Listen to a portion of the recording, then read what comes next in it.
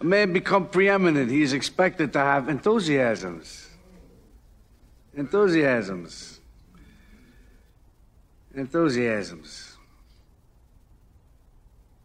What are mine? What draws my admiration? What is that which gives me joy? James. Music. Baseball.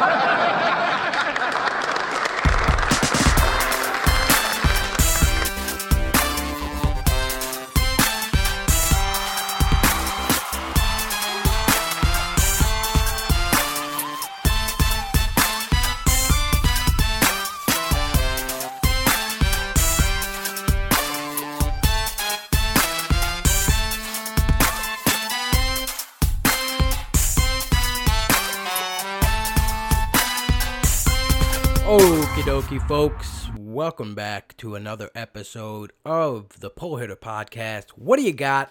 How you doing? It's Rob D. You can find me on Twitter at DeadPullHitter and at PullHitterPod. Today with me on the podcast, Mr. Nick Pollack, Mr. Pitcher List himself, makes his debut on the Pull Hitter Podcast, and it was wonderful. We got to talk about all the wonderful things going on at Pitcher List, all the work that Nick puts in and the rest of his staff. Just tremendous website, tremendous stuff going into the website. A lot of exciting news for the future as well for the website. We going to just Nick's life in baseball, just like we always do with a lot of our guests. How did he end up there? We talk about some of the metrics that they focus on and Nick focuses on his podcast, CSW Hard Contact Rate, some of the location metrics that he works with. All about how to evaluate pitchers better. And we walk through how to absorb a Savant game feed, what to look out for, the numbers we can trust on, the numbers we can kind of avoid and not spend too much time absorbing, in Nick's opinion. We also, just talk about how to scout and observe players through that game feed and pitcher evaluation. We go through some roster construction strategies for this year. How should we be building our rosters in 12-team leagues, 15-team leagues, draft and holds, fab leagues? We talk about streaming and how Nick makes an interesting statement. He says, we're streaming to not stream anymore, which is we want to get that pitcher during the season that becomes our year-long cog. Ugh. What a terrible word. Doesn't sound right when you say it. We also talk about when it's time to move on a pitcher, when it's time to cut a guy, when it's time to pick up a guy. What are the things we're looking for when we make those moves? And we talk about things that are actionable in terms of pitcher evaluation and what we might be wasting too much time on. Then we get into some ADP talk. We talk about some players that are clustered together in a similar ADP in between the 154 and the 166 range in the last 17 draft and draft champions on the NFBC. Chris Bassett, Luis Garcia, Dustin May, Jordan Montgomery, Chris Sale, and Pablo Lopez. We also talk about two Rays pitcher going together, Drew Rasmussen and Springs. And we also talk about some of what Nick thinks may be wrong ADP sorting at the top of the draft, especially in terms of Spencer Strider, Dylan Cease, Brandon Woodruff, that whole cluster around there, and a whole bunch of other stuff that's sprinkled, a whole bunch of goodness sprinkled in there. Nick likes to talk, I like to talk, so it's just a lot of bouncing back and conversation and good old baseball talk. So I hope everyone enjoys this podcast. Thank you. I almost forgot to mention, coming up on PitcherList.com, you will find their annual PitcherCon, which will be January 25th to January 28th. It's just a fantastic fantasy baseball and baseball conference put on by wonderful analysts, brilliant minds. You have panels, you have presentations, you have giveaways. 100% of the proceeds goes to the ALS Foundation. PitcherList doesn't keep any of it this year, and that's just fantastic. Every year, it's just brilliant to watch. If you head over to their YouTube channel, you'll get to see the past presentations, and it's just really awesome. It's a really great time to spend on the weekend, really get into the grind right now of the fantasy baseball season. You'll pick up a lot of excellent tips and player evaluation. So I am super excited to be a part of it. Truly honored that Nick asked me to be a part of it this year. He asked me last year as well. It just wasn't in the right state of mind with my family stuff going on. So, but I'm going to be doing it this year, and I'm super excited, and hope everyone can be a part of that and help donate to the cause, and really, really awesome. So, thank you. Enjoy. Alrighty, folks, welcome back to the Pull Hitter Podcast. I am Rob D, the Dead Pull Hitter. I have a special guest on today, Mr. Pitcher List himself, Mr. Nick Pollock. Thank you for coming, man. How you doing? What is happening? Yeah, it's so much fun to do this because both of our hair is ridiculous at the moment. And I mean, I know I need to get mine cut. You have to talk to your wife and get it stylized. You got to just let her do it. I do. Because I know she's great at it, Mhm. and she's going to do some wonderful things. You're going to be at PitchCon in 2 weeks, and I want to see something nice from you, Rob. Oh, it's gonna be tight for PitchCon. No, 100%. no baseball cap from you. I will not allow any bad luck to happen. No baseball cap. Okay, good. Nothing. Good. Nothing. I want to see, I want to see Harry Styles-esque stuff from you. No, because my wife had peeked in on your previous pitch cons, and she had pointed out a couple of people. She's like, "That's not going to be you in the future. That's not going to be you in the future." So I'm working on it. The shelves are going up soon. Oh, is that right? I'm so excited by that. Yeah, signed balls, bobblehead dolls. I've been working on mine. I know everyone can't see it; they're listening. No, actually, I just got a Secret Santa dugout mug. Nice. They just knew I liked baseball, and they all get the same Instagram ads that we do. So, they're like, "Oh, dugout mug." I'm like, "Sweet, yeah, I've got one of those now." I have a very whole sign. hollow. It's very hollow. Have you drank out of it yet? Oh yeah, at the party I had water because I'm very responsible and did not want to hang over the next day. You gotta be smart. Gotta be smart. It works. That's a mug. It's dug out. It's great. It's it's definitely it. Yeah. So I was doing some, digging up on you, Nick, and I didn't know you were such a, oh my God. What? College pitcher. You also have another full-time job. I was looking at that. Yeah. So tell me what you do besides, making 17 podcasts a day and writing four and writing 4 articles a day. Well, something like that. No, I'm really fortunate. I say this a lot about the history of Pitcher List. It's something that is incredibly lucky and fortunate, and it's not a story that I anticipate others able to follow, because I have a job running a website for a company, and I've had that job since 2011. And with that time doing that remotely, I was able to say, okay, cool. I have some empty hours of the day. Like, what do I want to do? And that's what started the whole thing with Pitcher Gifts. And I still do that, which has also allowed me to reinvest everything in Pitcher List back into the site. I don't take a salary at Pitcher List. And it's why we've been able to go out and license StatCast data for our player pages, which is just unheard of, right? Right. And then the thing that we're revealing and talking about at PitchCon, which is going to blow you away, Rob, which is called PLV. And that's changes so much. I mean, as a guy who is all about pitching analysis, and it's about, okay, it's not about just, oh, he has a 3.5 ERA and a 3.40 BABIP, so hopefully that BABIP goes down to 3.10 and then he's a better. There's so much more to it than that. I'm always searching and trying to find better ways to articulate players and pitchers and understanding how good they are. And PLV does that tenfold. And I cannot wait to actually talk about it, because a lot of times I've been doing pitcher assessments and I haven't been able to tell you why I like someone exactly, because we haven't revealed PLV yet. So in 2 weeks we can talk about it. But it's stuff like that I always want to continue what Pitcher List is doing, and it's because I don't need to take things from. I can just reinvest back, and really that means this entire staff that we have about 100 people at Pitcher List, if not more. And they're all wonderful, and they're all here for that same goal to create the best baseball site on the internet. And without them, none of it is possible. So Pitcher List is built by strangers, I often say.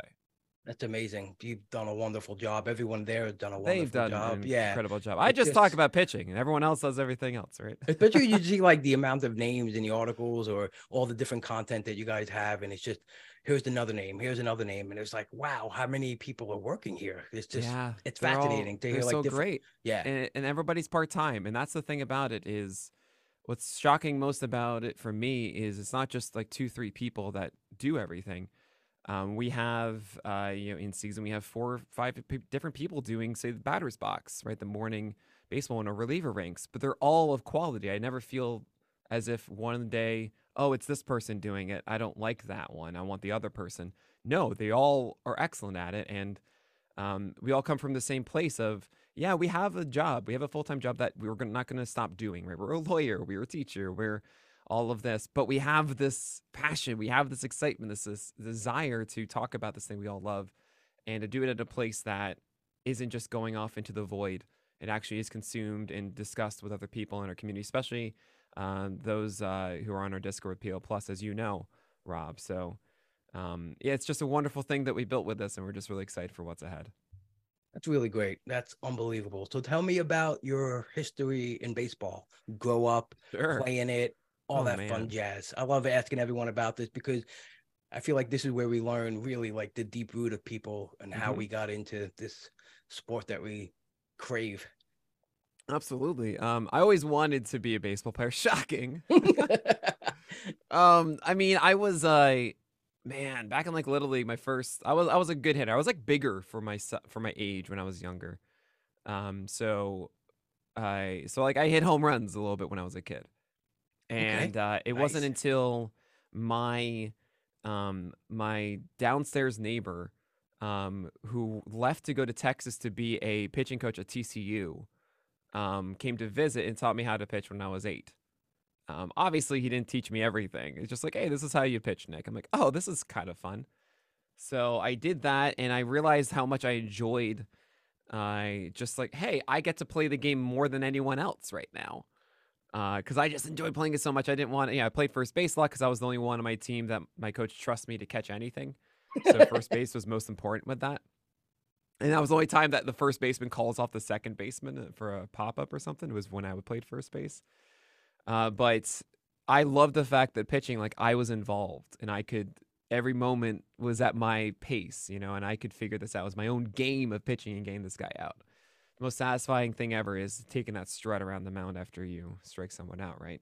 Yep. I think probably my highlight, I've had a couple highlights when I was younger, but I think when I was 13, I was playing in Little League and I learned how to throw a curveball, which essentially was a slider grip, but just over the top, Hmm. but it had more of the horizontal movement. And I would just throw like a fastball. I didn't hurt my arm or anything. I just threw it straight over the top. But no one else really knew it in this Little League. It wasn't travel. So I literally ended a game, Rob, by throwing this pitch and the kid going over the plate and getting hit in the elbow and strutting to first. And the guy said, no, you're over the plate. You're out. And I struck a guy out by hitting him to end a game when I was 13. That was my time in Little League. And then, yeah, then I pitched that. Berkeley Carroll was the same school as Ottavino. He was a senior when I was a freshman. Um, and yeah, we all knew he was. I remember him throwing like 93 in the gym, and I'm throwing like 70 at most. And like he's just zooming it. I'm like, this is the greatest thing ever. But yeah, I mean, I was only a pitcher then, really, for high school, and senior year won MVP of my league and walked on to Brandeis after that because my high school coach did not help me at all and made me feel ashamed asking like to help me get into a college, which is the worst thing ever. So Oh, that's why I never mentioned that coach's name because I don't want him to get any sort of reverence. But so yeah, walked on sophomore year to college. They were like, "Who are you?" I was like, "Hi, yeah, I pitched this school. You mean the same school as Ottavino and other guys?" And like, "Yep." And they looked at each other. The assistant coach who does scouting like shrugged at the head coach. I was like, "Are you guys serious? Like, if I really pursued this, I could have been pitching freshman year and gotten pulled and all this stuff." Kidding? So, but that year I hurt my ankle and I was also like considered like a freshman, even though I was a senior, so I didn't really get much playing time. And junior year I was a fireman. I was really upset about this. I was a starter, man. I had all the tools, but I was the only one who could throw strikes. So I was a fireman, and I pitched in 24 of 41 games. I think it was one shy of the school record that year. And my elbow was so messed up. I had the worst mechanics, Rob. Like the worst. They're just so bad. And I only topped out at like on my best day, like 83. I probably sat like 79, 80 with a filthy split change and just two seamers inside all day. And they just ground out to third. And it was that easy. That's why I love two seamer O swing. It's like my favorite thing ever because I know that works. Yeah. That's why Zach Wheeler is ridiculously good. 52% O swing on his sinker is just unheard of. Anyway, so I did that, graduated after senior year. I was like, yeah, I'm done. And then found myself coaching basketball. And through that, the travel baseball team with the same rec league. So like 70th Precinct here in Brooklyn. I was doing basketball for them. And then some of the parents were like, I would really love you to coach our kids for our travel team. I was like, all right. Did it with my friend. He had to go to New Orleans halfway through. So I pretty much did it. And I had the best time. But man, Rob, I don't know. I don't know if you've ever done this, but 13, 14-year-old baseball is the worst. Mm-hmm. It is, man. I enjoy the coaching part. I enjoy working with the kids and all, but it's such a it's not the same. Look, I don't even watch like minor league games. I can't do it. You know, I can't do it. Even watching sometimes a Pirates Reds game is really tough for me. And I'm someone who loves this so much. And a 14-year-old game, I mean, it's just a lot. And I realized that I gave pitching lessons after. That was really the joy of it. So I stopped doing that. And I coached basketball, which is way more enjoyable. Those are so much more fun. But I still had this urge of really talking about this game so much that I got revitalized and learned a lot more through coaching and giving these pitching lessons through one of my mentors in the system.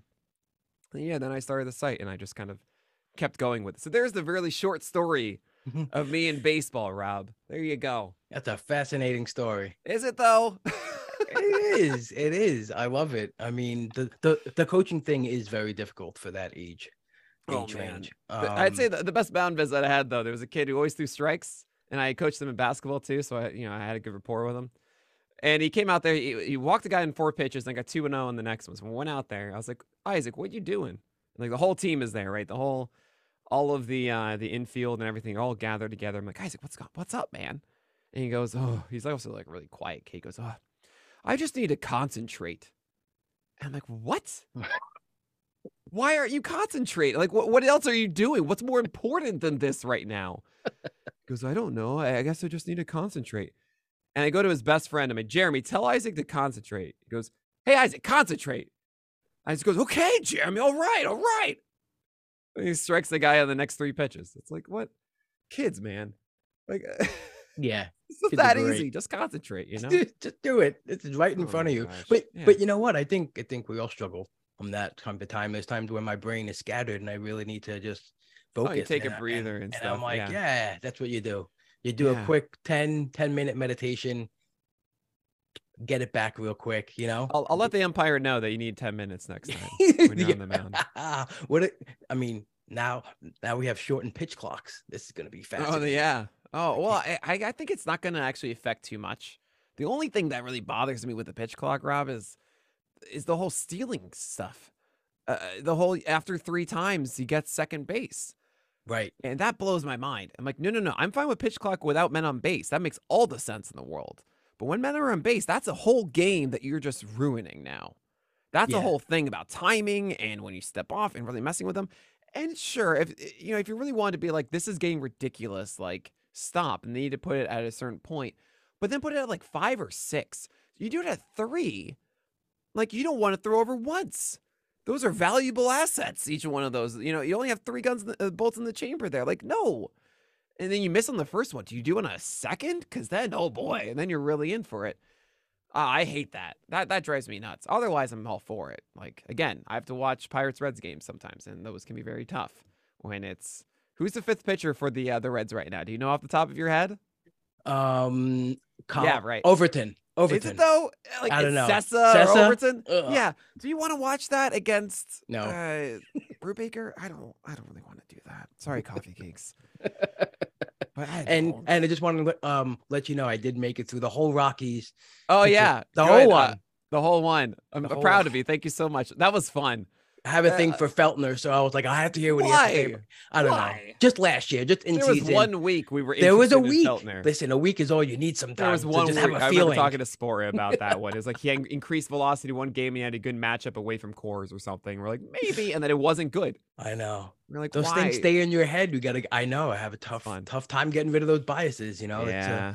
Well, we're talking about it now. This is productive, right? This is the good stuff. It's funny. I mean, you know me. I am about 12 teamers. I know this podcast is a lot more for deeper stuff, and it's not that I can't apply it to that, but those podcasts are. That's just the way you do it. You do it for the baseline of that, and then you adjust. And the Rockies, like, I mean, even in 15, are you guys actually drafting a Rocky starting pitcher in 15 teamers?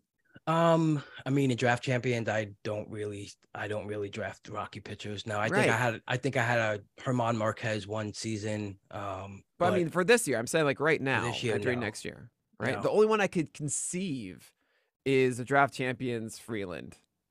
Okay. If there's just like 3 weeks where he's like, all right, I'm maybe doing my stuff, even though my velocity's nothing like it was during the peak. Fine. Right.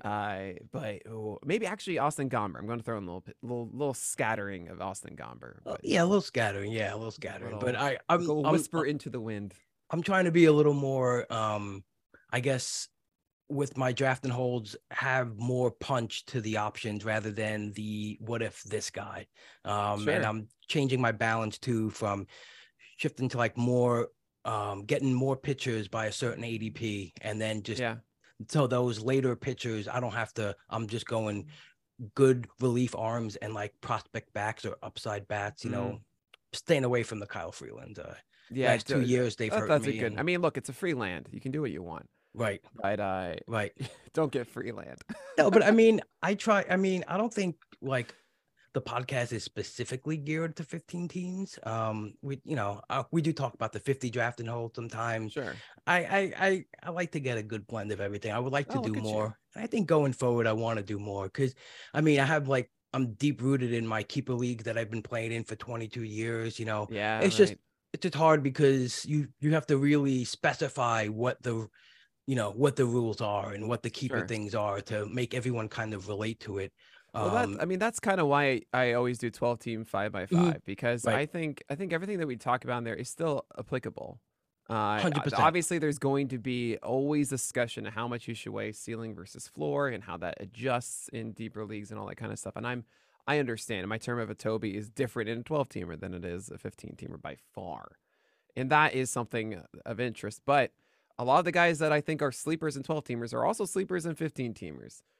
For the most part. Johan Oviedo is so interesting to me. And I will still be very interested in that one. Just at least to watch from afar.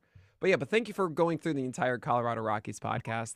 That's just a joy for me to be like, I don't know, guys. Whatever. You're still here. Why? All right, thank you. Here's other pitchers that are not on the Rockies because you need something.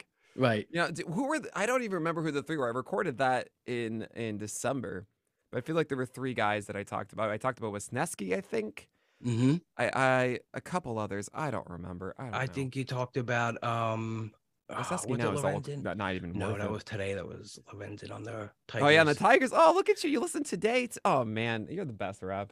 It's great. It's the best. I mean, the 15-20 minute bangers. You get all the information you need. I'm just getting into my, NFBC 50 league, which is 12 team draft and hold. I'm going to have a couple of online championship geared pods and 50s. So I'm in that 12 team mindset. I like to get that out of the way. And then I get deeper into like the 15s. I try to do both at the same time, but then I try to pick one side to go in. So, I love it. I love it's the dog go out in the morning and it's Nick Pollock in the ear hole. There you go. There it is. That's the way it should be. And for I'm screaming at my everybody dogs listening right now. Be like Rob. Take out the dogs and put Nick Pollock in your earlobe. That's it. Simple as that. I got to get earrings now that say like that have like an image of me, so it's truly in your earlobe, right? Truly, get the fabric covered ear pods or something like that. I got the P for picture list earring. That's it. I mean, they're kind of shaped Make it like happen. peas, the little ear pods. Yeah, You know, it's kind that's a of good shaped point. like Yeah, peas. yeah. Yeah, Now, you go. you see it like sponsored by Beats. Oh, Got it. that would be fascinating. Oh my God. And you know what? I just wanted to mention something you said when you were growing up, and you said your downstairs neighbor. It's so funny Yeah. because I say the same thing, because growing up in Brooklyn, you know, we had either the Yeah, family it was was the ground downstairs or floor. It was- somebody. Yeah. And you know, you could say neighbor, Right. because All right. In the other suburbs, there's no people say the downstairs neighbor. person who lived downstairs. I'm Yeah, like, right, that's the- your downstairs neighbor. Yeah, right. There's no right. It was in the suburbs. What? You have downstairs? What does that mean? Right. I didn't even think about that. Yeah. We lived on the first and second floor of the brownstone, and we had someone on the ground floor, and they moved away. Glenn, oh, he was wonderful. I miss him. Fascinating. Yeah. So I love what you do with your podcast every morning, going team by team. And one thing that I think is truly essential about the Pitcherless website is the fact that you have an encyclopedia of game logs. It's amazing. Oh, yeah. The game log is something I spent a long time to make right. That It's I fascinating. could actually use. Yes, because once I noticed a pitch percentage changed, or maybe the movement on a pitch changed, I do whatever. I look at graphs and charts, and then I go to your game log, and I was like, oh, yep, Nick noticed it without having probably a look at 19 things like I did. But so it's so good. you're actually It's good to seeing the read, SP Roundup in there, right? Yep. Like that was something I dreamed of for ages, was that people were wanting an archive so that they can actually look up. Like, I write an SP Roundup, and instead of having to do the mental math of what day did this guy pitch and then what article would that be to go look at that article to read the blurb, I made it so that there's this whole system, that's complex system in our back end about that specific SP Roundup article and how they grab what I wrote and assign it to that respective game on the player page, and then it appears. It's this whole process. It's amazing. Yeah. It's crazy. But like that, yeah, that's there. And the thing is, we don't advertise it enough. People don't know that happens. And it's kind of a hard thing because we have all these different features now on our site that it's difficult to highlight it and make it not look, I want it to look clean, but I also don't want you guys to miss this stuff. So what they always say, like 80% of your users will use 10% of your features or something like that. It's what they say. Trust me, I'm a business person now. But yeah, so that one, I don't know how to do it. Yeah. You have everything on the player page, every single thing I could think of, except for one split. What is it? I think would be the first half, second half. Oh yeah. So I love splits that. are in a weird place for us right now. And I apologize to everybody about how long it takes to load splits right now. And it usually isn't like that. There's a certain way that we did it to amplify certain elements, but that was a sacrifice. We're working on that. That will be fixed later this year. I want it because I honestly, Dave Swan said something really smart to me about pitchers, that he actually only looks them up versus lefties and then versus righties. It doesn't ever combine it. Okay. And I think I kind of like understood that before and just was very lazy about it. And since he said that, I'm like, oh, obviously.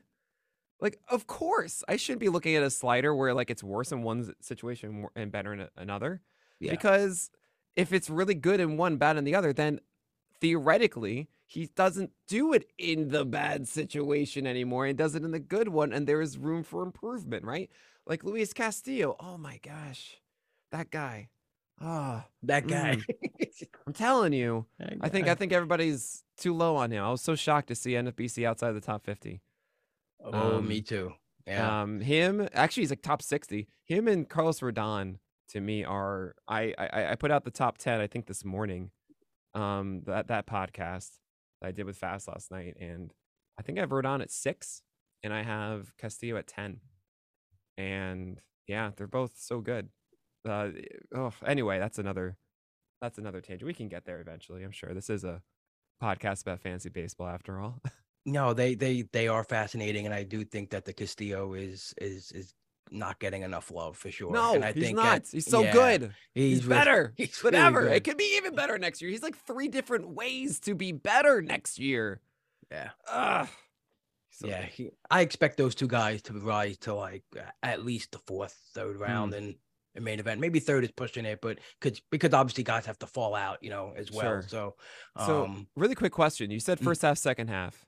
Do you want that just as a quick access on the game log as far as date range? Is that what you're asking for? Yeah, I like looking at performance from first half to second half. I know Baseball HQ has published some like research that shows like the second half can show like is stickier or at least has a better correlation with possible breakout or something. Or next yeah, year, which doesn't shock me in the slightest. Yeah. So like but I guess I'm asking, how do you want that shown? Do you want it inside the game log as an option just for date range? Because at the top we have like the totals for each thing, right? Yes. So like we say, cool, and then everything until July 15th or whatever, and then after one. Okay. Yeah, that actually might be easier to do. Yeah, because they got the splits like versus handedness, and the home road is nice, and it's not the world, but I'm just saying you really have every single thing on here. It's just the best. It's just what's so fun about it is there isn't like some giant corporate system of, all right, we guys submit this approval for that thing, Yep. It's like, oh, that's an interesting feature. All right. I mean, we have a whole list of things that we're working on. So it's my job. Miles, our VP, right? Miles Nelson. I mean, Alex and Miles are both VP. He says, Nick, you're working like 4 jobs and you should be just doing one. And it's like, I'm CEO, I'm product manager, I'm content manager, and of course I am the lead content creator, right? You should be doing one of them, maybe 2. But right now I'm like, all right, I'm product manager for the development team as well. And so I say, okay, I go to the devs and say, we were thinking about doing this. And we got to work with the database side too. I don't know if you know, our database head, the director of our database team is Niv Shah. And Niv is the founder of Otanu. Otanu, right? Yeah. Like, this is what I'm talking about with how amazing our staff is. How do I get to work with Niv? How did this reality come to existence? It's amazing. It's a part of the reason why we're able to do what we do. So huge thanks to everybody helping out at PitcherList. Cheers to that. 100% agree. Yeah, it's fascinating. Sorry. That's my ramble for now. What were we talking about? I don't know. Okay, so you're doing this content creating, and you said we're missing a metric, and here comes CSW. Just tell me how that was born. I guess in your head. Tell me about it. It doesn't work like that. It doesn't work like you're sitting there and we're missing something. Go to the factory and churn something out. That's not how it works. No, that was I always say I discovered CSW because I went to I would use Baseball Savant every night. I still do it for the roundups. I mean, fortunately this year we're gonna have our own version of like the game feed so that you can utilize stuff that isn't shown. Yeah, I haven't really announced that yet, but it's something we have access to live data, so it's something I've been wanting to make for a while. It might take a little bit into the season, but it's something that I very much want on the site because I don't want to have to go to Savant for this stuff. We actually technically have this data, right? So, and there's little elements of it too. I want to see strike rates. I want to see I want to see PLV, but we'll talk about that later. Other stuff about it, right, as the game goes on. But anyway, so I would go to Savant and use the game feed to do my roundup a lot. And generally, as I do the roundup, I can't possibly watch every game. So I would use that to see if there's anything different. I have a whole mental catalog because I do all these SP roundups of what is normal for a pitcher. I know really the basic game plan for them, what works, what doesn't, what their general velocities are, that kind of stuff, right? So I would use this to see if something's different or not. And I started using it around 2017 or so. I remember like the playoffs of 16, someone showing it to me going, what? How do I not know this? How does no one know about the game feed on Savant? I mean, now everyone does, but back then no one did, right? And I was doing the roundups and I noticed that a lot of guys, we were just focusing on swing strike rate because it's dope and great and wonderful, right? But there are certain nights that a guy wouldn't get swing strikes. But I noticed on those nights that he would get a lot of called strikes instead. And mentally, I didn't punish him for the low swing strikes because he just threw him in the zone and they just didn't swing. That's not on him. That's, the batters just didn't swing. How is he supposed to do anything about that? Like, it would have been a swing strike, but they just didn't swing at it. So I just combined them. I was like, oh, he had only 8 whiffs tonight. Oh, no, but he had 20 called strikes. So yeah, just 28%, whatever, it's fine. And I was just doing this, and I just combined them together, CSW. Didn't really think anything of it, and was really leaning into it in 2018. And then that offseason, Fast was like, Nick, we gotta I think this is a real thing, Nick. and I was like, yeah, I think so too. I think it's a pretty good thing. I was saying like, yeah, around 30% is the threshold. Once above 30%, it generally means really good. That's just my mental thing of it. He's like, I'm gonna steal one of our data guys, and Colin Charles at the time, who's also amazing. And then he put out, he created that FSWA award-winning article about CSW, right? And suddenly, I didn't really think that too many people would care because I'd seen stats come and go before, and I didn't really think it would get as much attention as it did, but it did. And that was just like, wow, okay, this is great. I mean, again, I feel like I discovered it because it was just right there in front of me. I feel as if still someone has done it before I did. I guarantee you someone has, but no one knew about it, I guess. And I've been kind of waiting for someone to come forth and show me their article from like 2012 or something about it. So I never really felt that I was too special for creating CSW. It just kind of happened. What it did do, though, is spark something in me that made me understand that there's more to discover. Because if that wasn't discovered, right? If that wasn't actually utilized before, what else is there? Right. Because that isn't that granular. And I've come up with like all these different ones that I haven't published. I mean, there's, for example, on the site, I never did an article on it, but you might notice there's one called plus percentage. I've seen that, yeah. Which is something I came up with, which is any pitch that has a positive outcome for the pitcher. So that's CSW, but it's also a foul ball and not 2 strike counts, and it's also outs in play. And yeah, that is correlated. Of like, you have the highest plus percentage, that is going to be a good pitch. Like, it doesn't take a scientist to tell you that. If you have a really low plus percentage, that means it's probably not good, man. Like, you're not getting good outcomes from it, right? So there's stuff like that. There's SIP percentage, which is strikes in play percentage. And then you can do some really fun things with that one. But all in all, the reason I haven't really pursued any of those is because PLV just blows it all out of the water. And you'll see what that is later on. I can't spoil it now. Yeah, I've been holding this for like 3 years. Oh, I'm yeah, like you 2 can't weeks do it away, now. Rob. I can't. Even though when I had Eno and DVR on, Eno announced he was gonna do his, Jordan Rosenblum is doing projections for him, and I was like, oh my god. He goes, yeah, I'm announcing it on your podcast. I was like, it was such a big thing. I felt so special. So this would have been, Wait, 2 for 2. I would have been a home run. So I've been in my hobbit hole this entire winter doing my thing and not really consuming at all. So Eno is making projections based on Pitching Plus now? Yes. That's awesome. Yeah. That's so cool. Yeah, and Jordan Rosenblum is helping him, Yeah. with the model and everything. Yeah. So, and he announced it on my podcast, and then he tweeted right after he got off the podcast, and I was like, wow, that was fascinating. It just happened. And oh my so gosh. excited. So yeah, PLV. So there's so much stuff going on. Yeah, oh boy. So much stuff. But yeah, so that's the whole thing with CSW. It's been really cool to see people use it. We know that multiple organizations, they've told us that they use it as a KPI, which is like the most hilarious thing in the world. And I also know that it's far from perfect. I mean, I remember last year, Rob, I don't know if you know this. You might remember. I was really in on Sandy Alcantara and Zach Wheeler, right? Mm-hmm. For the past 2 years, because they're just these volume guys that don't suck. Like, like if you can go lots of innings and give you great ratios, like that's like the best thing you can do.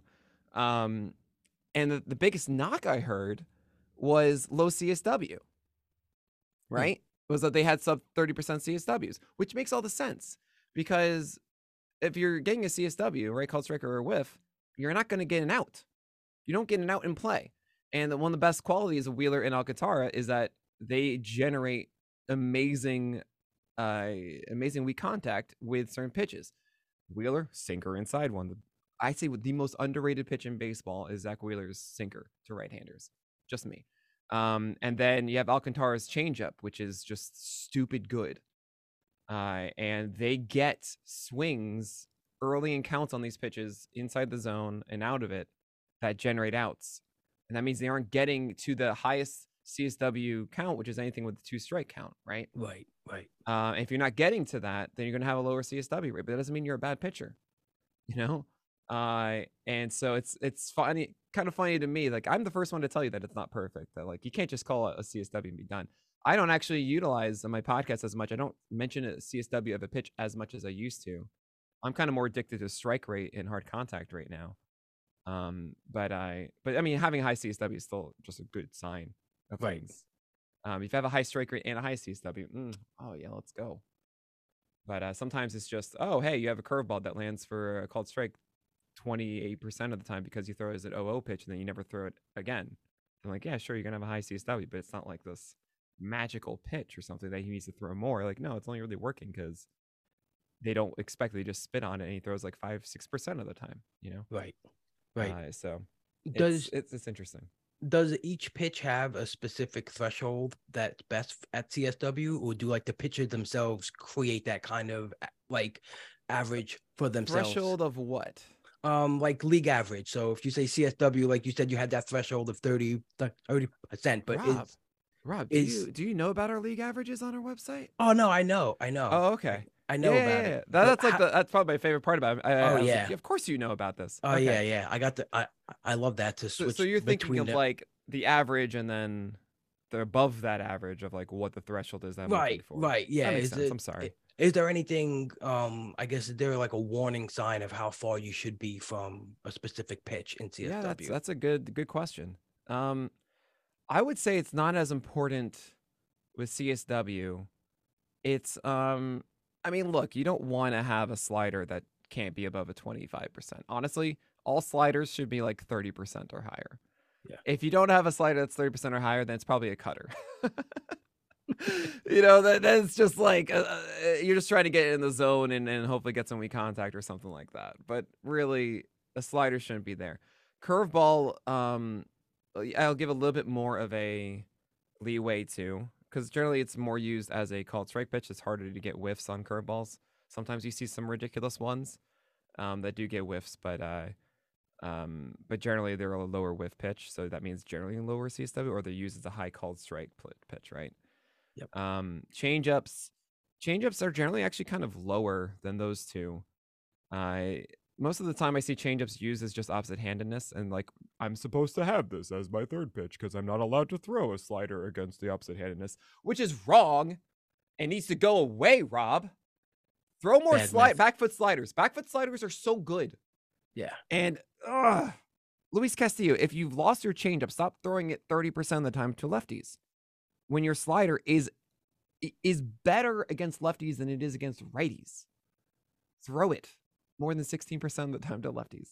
When you see something that's so obvious, like what do you think the pitcher or the team is saying to keep doing the same thing that drives you nuts? It's arrogance. It's absolutely arrogance a lot. Yeah, I mean, for myself, how can it not be? But it's just more of that fun, frustrating, like I love being passionate about that for a moment and then like I let it settle, right? I mean, there have been times, I'm not kidding. Oh gosh, I'm going to do this. I'm so sorry in advance. But no, there have been a couple times that I've texted someone and said, hey, I hope I'm not overstepping, but like, I see that you're doing this and I'm curious as to why, because it looks like from where I'm sitting that it should be that like this would work out really well. And I had one thing over the off season doing this year where I did that and they said, oh yeah, this team, this new team I'm on told me the exact same thing. And I was like, yes. So that makes me feel good. But yeah, I mean, I don't know. That's my dream job. If I am actually good at that, which I don't know, I'm just some dude in a chair right now. But I would love that, to be able to just look through this stuff and say, all right, let's figure this out. Why, let's go through every possibility and experiment a little, especially for those that are struggling.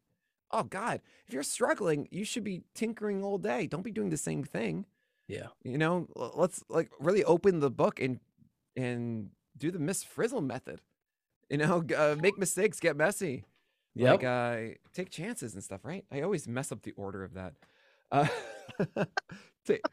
Take chances, make mistakes, get messy. There you go. But yeah, I want to do that. Like that would be my dream job. I spend an hour the next day going over film and the data with the pitcher who went the day before.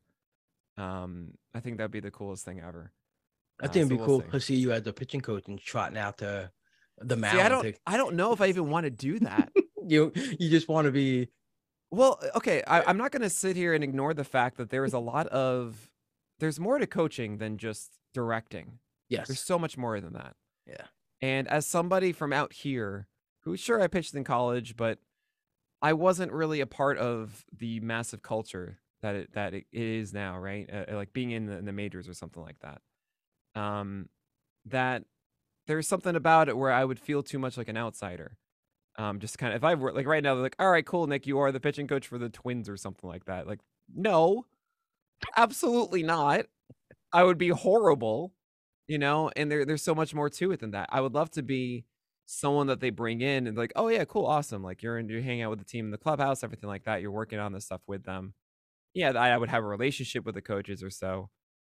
But like, guys, I am not that good. I am I'm not saying that I deserve this or anything like that. I'm just, I'm having fun with this, and I just want to have the conversations. I want to be engaged with them. I want to be working with the guys where they tell me why they're not doing it, and hopefully I can learn from them too, right? But I think there are a lot of players that get into a mindset of X, Y, and Z that they've always done, and it can be very rigid. I mean, I have been too in a lot of things that I'm in. Someone comes in and tells me I'm doing something wrong, I'm not going to take that the best way, right? Right. And I would hope, everyone hopes from an outside perspective of the ideal that they'll be malleable and willing to take on any extra information to get better. But these guys, like, I was the best player all my life, forever, and I'm still really good. Like, I'm not going to listen to you. Who are you? So I get it. But yeah, Luis Castillo, please throw more sliders down into lefties. Okay, thanks. Hard contact. It's Yes. like you mentioned all over your podcast. It's something I hear Mr. Howe and Mr. Hastings and the Wind Above Fantasy.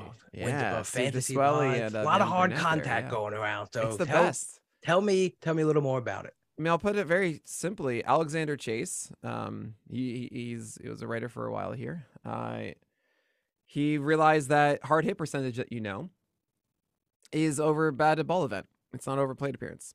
And we found in every single way that hard contact as a plate appearance is just a better form of it. So Nice. It's that simple. Use hard contact instead. Now, keep in mind, it's always going to favor overall as pitchers those that have higher strikeout rates and walk rates. And if you actually do want to figure out when he does allow contact, what kind of contact is it, you don't want to use hard contact, right? You do want to use hard hit because that's analyzing the batted ball event. But if you are generalizing, you want to use hard contact. So keep that in mind. It's why like Dylan Cease has a lower hard contact rate because he has a high walk rate too, not just a high strikeout rate. Mm-hmm. And so that's an interesting thing. There's another side of it, soft contact rate, which I think is interesting. There's also soft contact plus walk rate, which we haven't really explored enough on the site, but I think that's actually a very interesting one too. Mm-hmm. But I'm sorry, it's hard contact plus walk rate, I should say. But yeah, it's just generally a better way of understanding the pitch because it was the classic problem. The example that Chase used was, why are we saying that Dallas Keuchel allows less hard hit balls than Tyler Glasnow? He doesn't. But Tyler Glasnow has a 40% hard hit rate and Keuchel has a 27%. But then you realize that there are so many more batted balls for Dallas Keuchel than Glasnow, and it's not fair. In a given game, Keuchel will allow more hard hit balls. This was back in like 2019. But yeah, that's remember Shane Bieber, same thing. Mm-hmm. I mean, he still kind of does a little bit, but not like 44%. That's stupid. Just do hard contact rate. It's better. Just do hard contact rate, and then you have all the locks. You have the high lock. Yeah, well, that's fun, the low isn't it? Lock. Well, I love hearing it. It's funny. It's like you're describing something else. It's like almost like you're describing like a fastener. Like here's a fastener that you need for like a plumbing. You gotta get your high lock and you gotta get your high lock into an elbow, and then you get a low lock.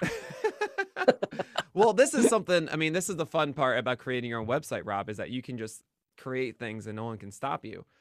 I realize that like our depictions of the strike zone, where does he throw stuff, was just us like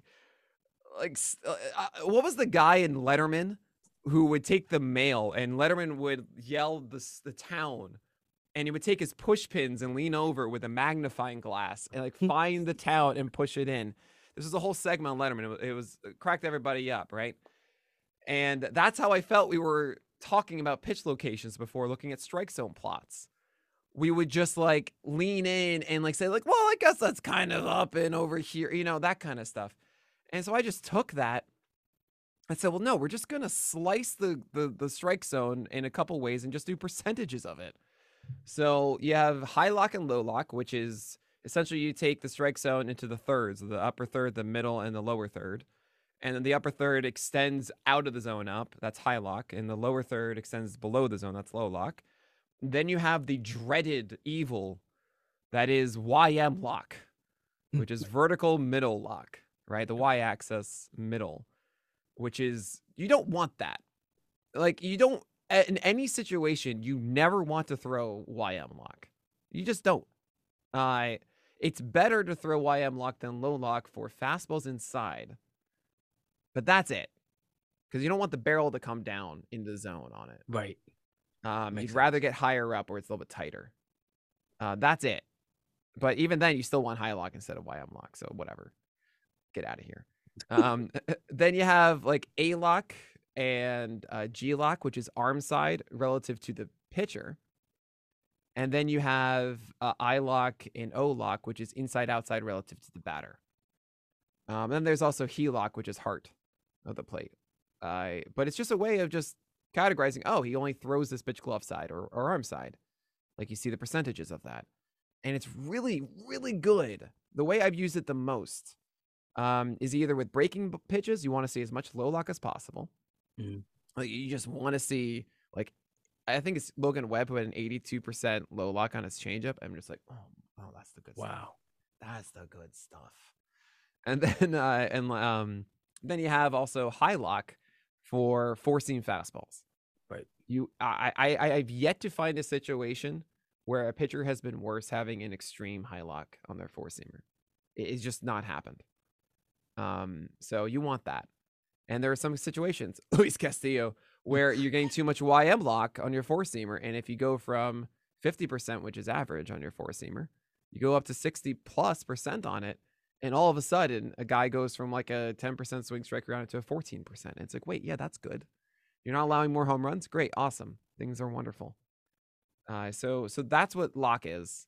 It's very helpful inside the repertoire section. For the overall, not really. I use the whole overall tables if anyone wants them. I just live inside the game log in the repertoire section. That's like all I do. Yep. And like the general, okay, what was he? A 3.5 ERA? Okay, so 3.5 ERA. That's what I do for my pitching analysis. What's ERA? Right. I mean, honestly, what is it? The funniest thing is in season, I barely ever look at season long ERA and WHIP. Yep. I just don't. Yeah. Because how are the pitches performing? Where is he at? Is this good? Is this bad? Okay. Like, because we all know the random sample. The Ted Berg's wonderful small sample size song is the best song ever. If you don't know what that is, just put it into YouTube and then go follow Ted Berg because he's one of my favorite people in baseball. He's not even in baseball anymore, I don't think. I don't know. He's just the best. Just follow Ted Berg. Okay. But yeah, it's small sample size in season, right? So I'm not gonna like sing.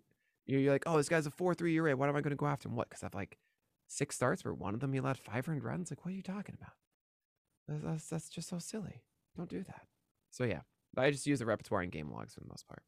Awesome. Yeah, I find it easier to like just look at the locations and then from there, like if I have to go look at a heat map or something. And we've got those. I know, and you got those right there. I know, right there.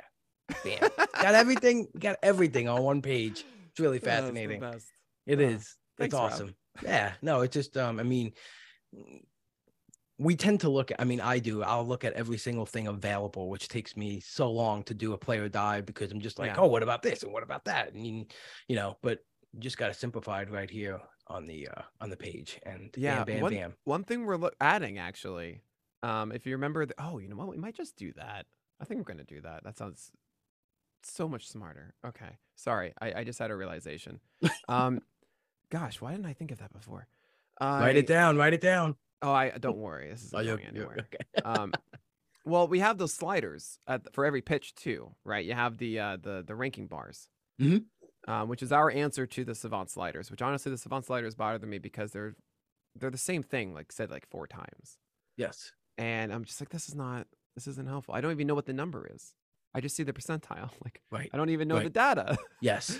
So agreed. so we made the bars to be like, well, instead of it being a percentile, like I just want to know he's 23rd best, not like 95th percentile. Like you get the idea that it's really good. Okay, great. No one talks in percentiles in real life, but we did it with pitch types too, which I thought was really cool.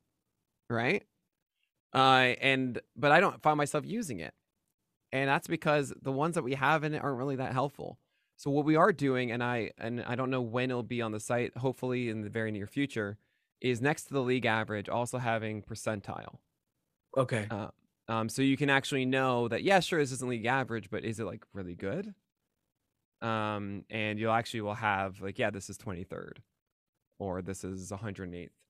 And I do want to clarify, I haven't put out this article yet, of how we classify league average and the top 200 and everything like that. When I say it's 23rd, what does that mean? It's not your standard definition of qualified, because honestly that just is like 30 pitchers from last year. So we devise a system with starting pitchers. It's always the top 200 starting pitchers determined by batters faced, and then for relievers it's the top 350. And then for hitters, it's top 350 in plate appearances. That is way more applicable to everyone doing any sort of research. Either fantasy or normal, it's just like, that's so much better. And we change that every day. That's always updating who is inside that top 200. Brandon Lundberg, one of our lead database guys, is a lead database engineers, I should say. It's a better title than database guy. He devised that system with me last year. It was really fun, actually, taking the part of an evening and like really determining how we create this. And I never articulated it because it was such a whirlwind of things last year. I never got around to it.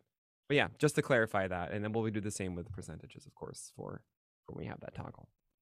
Right. So it made up of the guys making the most impact on that. Exactly. Top 200 batters faced. Yeah, and when it comes to pitches, I think we essentially said if you have this pitch type of I think it was honestly 10 thrown, you're included into it.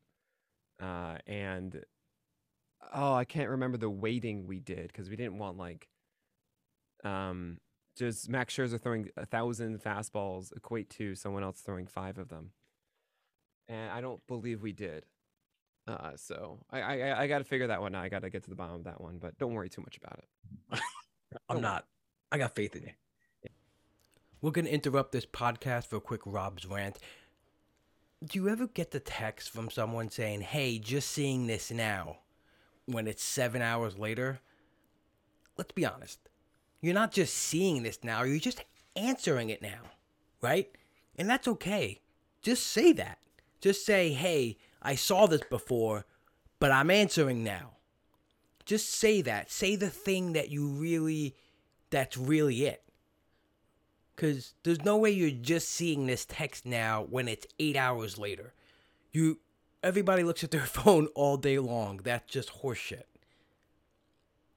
So just say, I saw this before, but I'm just answering it now. I was too busy before and lacked a formed response. But now I'm free and I have the response I want to give you. And I'm answering you now. That should be the responses going forward. Thank you. Yeah, thank you. Appreciate it. So you brought up the game feed, and I just wanted to maybe if you could just take me through and the listeners through what to look out for when you're watching that game feed. What's good, what's important, and what might be something like you don't need to look at that, or that may be so yeah. So two of the things that one thing that they're doing, they have done, which I've used a lot, is the miles per hour usage, the miles per hour change, right? It's just so helpful. Is this guy throwing harder or not? Right. And we actually are adding that to our game logs this year, which is great. We're also adding usage increase. or Yes. decrease? Thank you. Yeah, I got Thank you. I wanted it. Yes, because that's something I always have to do a split screen It's for. not I'm like, on. It's well, not on Savant. It's not there. right. They don't do that, and we're going to. And hopefully, when we have that live leaderboard too, you'll see. And on that day, as it's going, you'll have the increase or decrease of usage. So you'll be able to say like, oh wait, he's throwing more sliders today. This is cool. Now, one lesson I've learned that took me too long is that I said, whoa, he didn't use a slider today. Whoa, he didn't use his changeup today. Oh, right. It's because he faced a lot of lefties. So he didn't throw sliders, he threw changeups. And I need to be careful about that one because I've fallen for that trap before. So hopefully I can figure out a simple way to discern that. That's a I great might point. be able to. I at some point I'll see if I like if I can endure the groans of the developers to say, is there a way to say, can you do the change usage increase or decrease, but based on lefty versus righty as opposed to overall? But Well, we'll because see. I mean, that's a big thing, right? You know, I Yeah. mean, you definitely need to know, like, are they stacking the other handedness against this pitcher? You know, are they Right, throwing exactly. the Is 8 he a lefty righties and they versus have a yes. full righty guy? Yep. Yep. So that changes that stuff too. So you shouldn't get too excited about, oh man, he's using a slider so much. Now it Like- is when he only throws it 5% of the time, and then all of a sudden now it's like 25%. I'm like, yes, that's what's up. No, Get I rid agree. of that changeup, Yeah. Blake Snell. Yeah. Please never throw it. That's Oh, that stupid changeup. Stupid changeup. no, but I love that. I love that idea. I've always thought that when I'm watching the game feed. Well, okay, he's at 53%. Feed me all the ideas you have, Rob. Okay. Anytime you're like, I wish that were there, and that goes to anybody listening right now. My DMs are open. We've gotten some really good ideas just from people sending me DMs. So Oh, good. I'll go into the notepad and I'm send some serious. stuff over Like, to you. I'm not like I'm always thinking about this stuff. It's how I rank pitchers. Is if I don't have a good reason not to, then I'm going to do it. I don't care about my ego in this way. Like, I just want to be right. And I could see myself like then in the future holding on to something for the sake of that. And like, well, if I'm going to let go later, then like, why not let go now? So that's dumb. Anyway, so using Savant, you go into the game feed. What's really cool is that they have an illustrator. They do a really good job of showing pitch velocity. So if you get worried about the depreciated velocity, I always check if, like, let's say he sits 93 in his start instead of 94, 95. Did he ramp it up as it went? And if he did, that kind of means, oh, it's still there. He was just kind of saving it a little bit in the beginning and probably got pulled before he ramped it up or didn't feel he needed to. But if it's the reverse, if he was high and then went down, then I'm more scared. Right. And if it's just even, then like, well, yeah, this is stupid. You can also see, lefty righty splits. So is he approaching it differently or not with that, which is really cool. You see locations. I'm telling you, pitch separation is a beautiful thing. It's how Quintana was identified quickly to me of being like, guys, four seamers are up, curveballs are down. Like he's doing this. Drew Smiley during his nice stretch last year, those 8 starts of like a 2.5 ERA or whatever it was to end the year, pitch separation was there. And it's pretty easy to see inside the Savant stuff. I also check how he allowed his hits. I think that's an important distinction to have. If you haven't watched the game, you're trying to figure out, like, did you get beat? Like, is he just throwing pitches in the middle and are those what's allowing hits? Or like, was this in the dirt? Was this along the edge? Was it in a place that you traditionally see a hit or not? Was it all on sliders? Was it all on this? That can really help us identify problems or things that are propping up, or maybe it was just an odd game and that just is what happened that day. If I see a home run on a pitch that's outside the zone, I'm just like, what? I'm just okay. But if I see a home run on a slider down the middle, I'm like, You got to be better than that. Come on. Right. So that's the kind of stuff I think with Savant, it's incredibly helpful. Don't get too warped into the whole movement stuff. I find that movement can be kind of weird.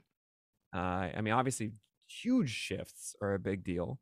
Like Alex Fast identified with Kyle Gibson's cutter being more of a sweeper and of a slider than it was like a cutter, really. By like 4 or 5 inches of movement all of a sudden, of horizontal movement the second to last game of the year. He allowed 12 earned runs his last 2 games, to be fair. But it is a new pitch, and that's kind of cool. But yeah, that stuff you can see in Savant's game feed. I But think yeah, I that's mean, where I tend to lose myself a little, or I was losing myself a little too much in. at the end of the day, a lot of this stuff is like they can do those things, but if the pitch itself isn't having success, then I Right, don't care. right, You know, I don't. Okay, he added this, but like it didn't do anything. right. And that is often like I just kind of push it aside. I've seen interesting things about velocity. Look at Eric Lauer, perfect example. He'll go 21 whiffs while throwing 93, and the next game go 4 whiffs throwing 94. I'm just like, I'm gonna stop caring about the velocity of this man. Yeah, good point. Right? And it's just Right. like, I can't buy into the cherry bomb. By the way, he had a really good start last year, 5 starts, I believe, Eric Lauer. He had like a 1.82 ERA. Then after that, it was a 4.24 ERA and a 120x whip and such. And it's just, yeah, that's the real Eric Lauer, guys, not the 10, 11 strikeout games we saw at the beginning of the year. Yeah. But I gotta put in the player analysis little by little, Rob. Let's fill Just it a in little, there. little kiss here and there. But yeah, I mean the Savant stuff I highly recommend.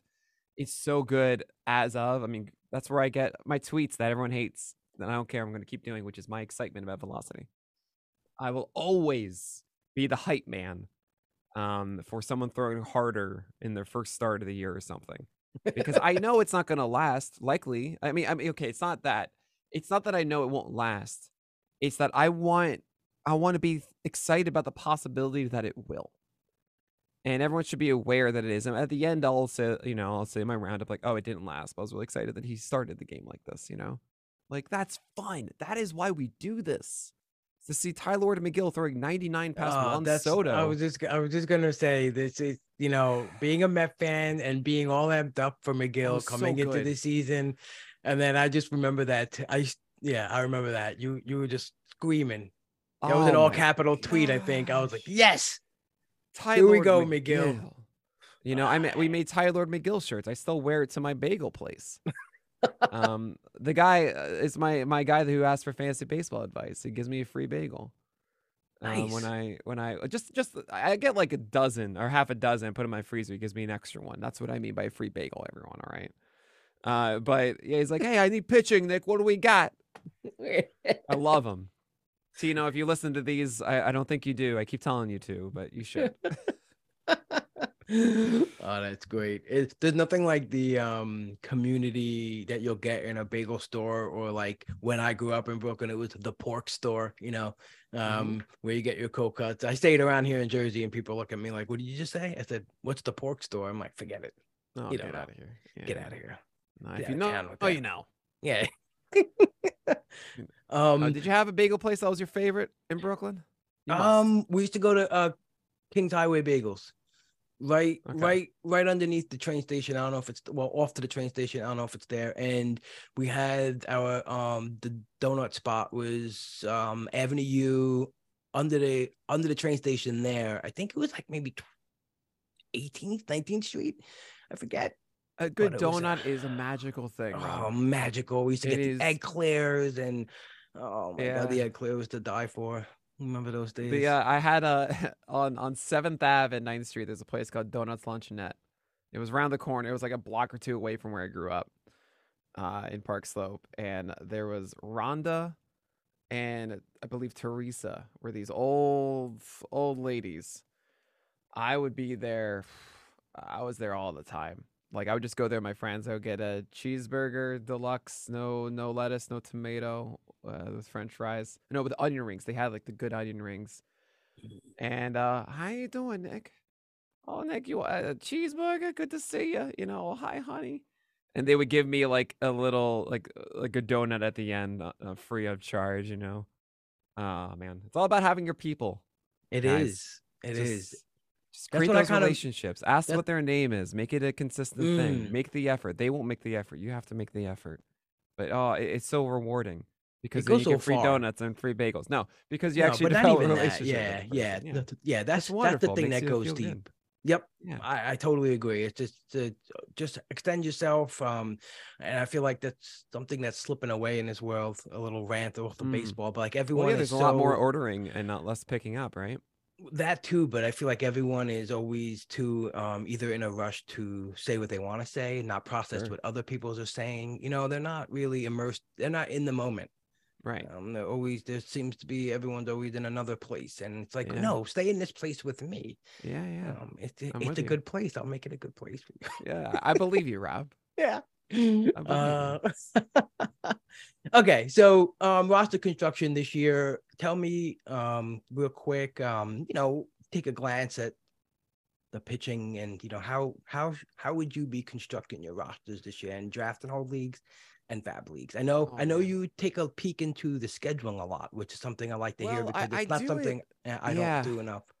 I do it. I do it for the beginning of the year Right. because I have a lot of philosophies. Some might compete, but I just think of I think they're all smart, so I just say them. No, I'm kidding.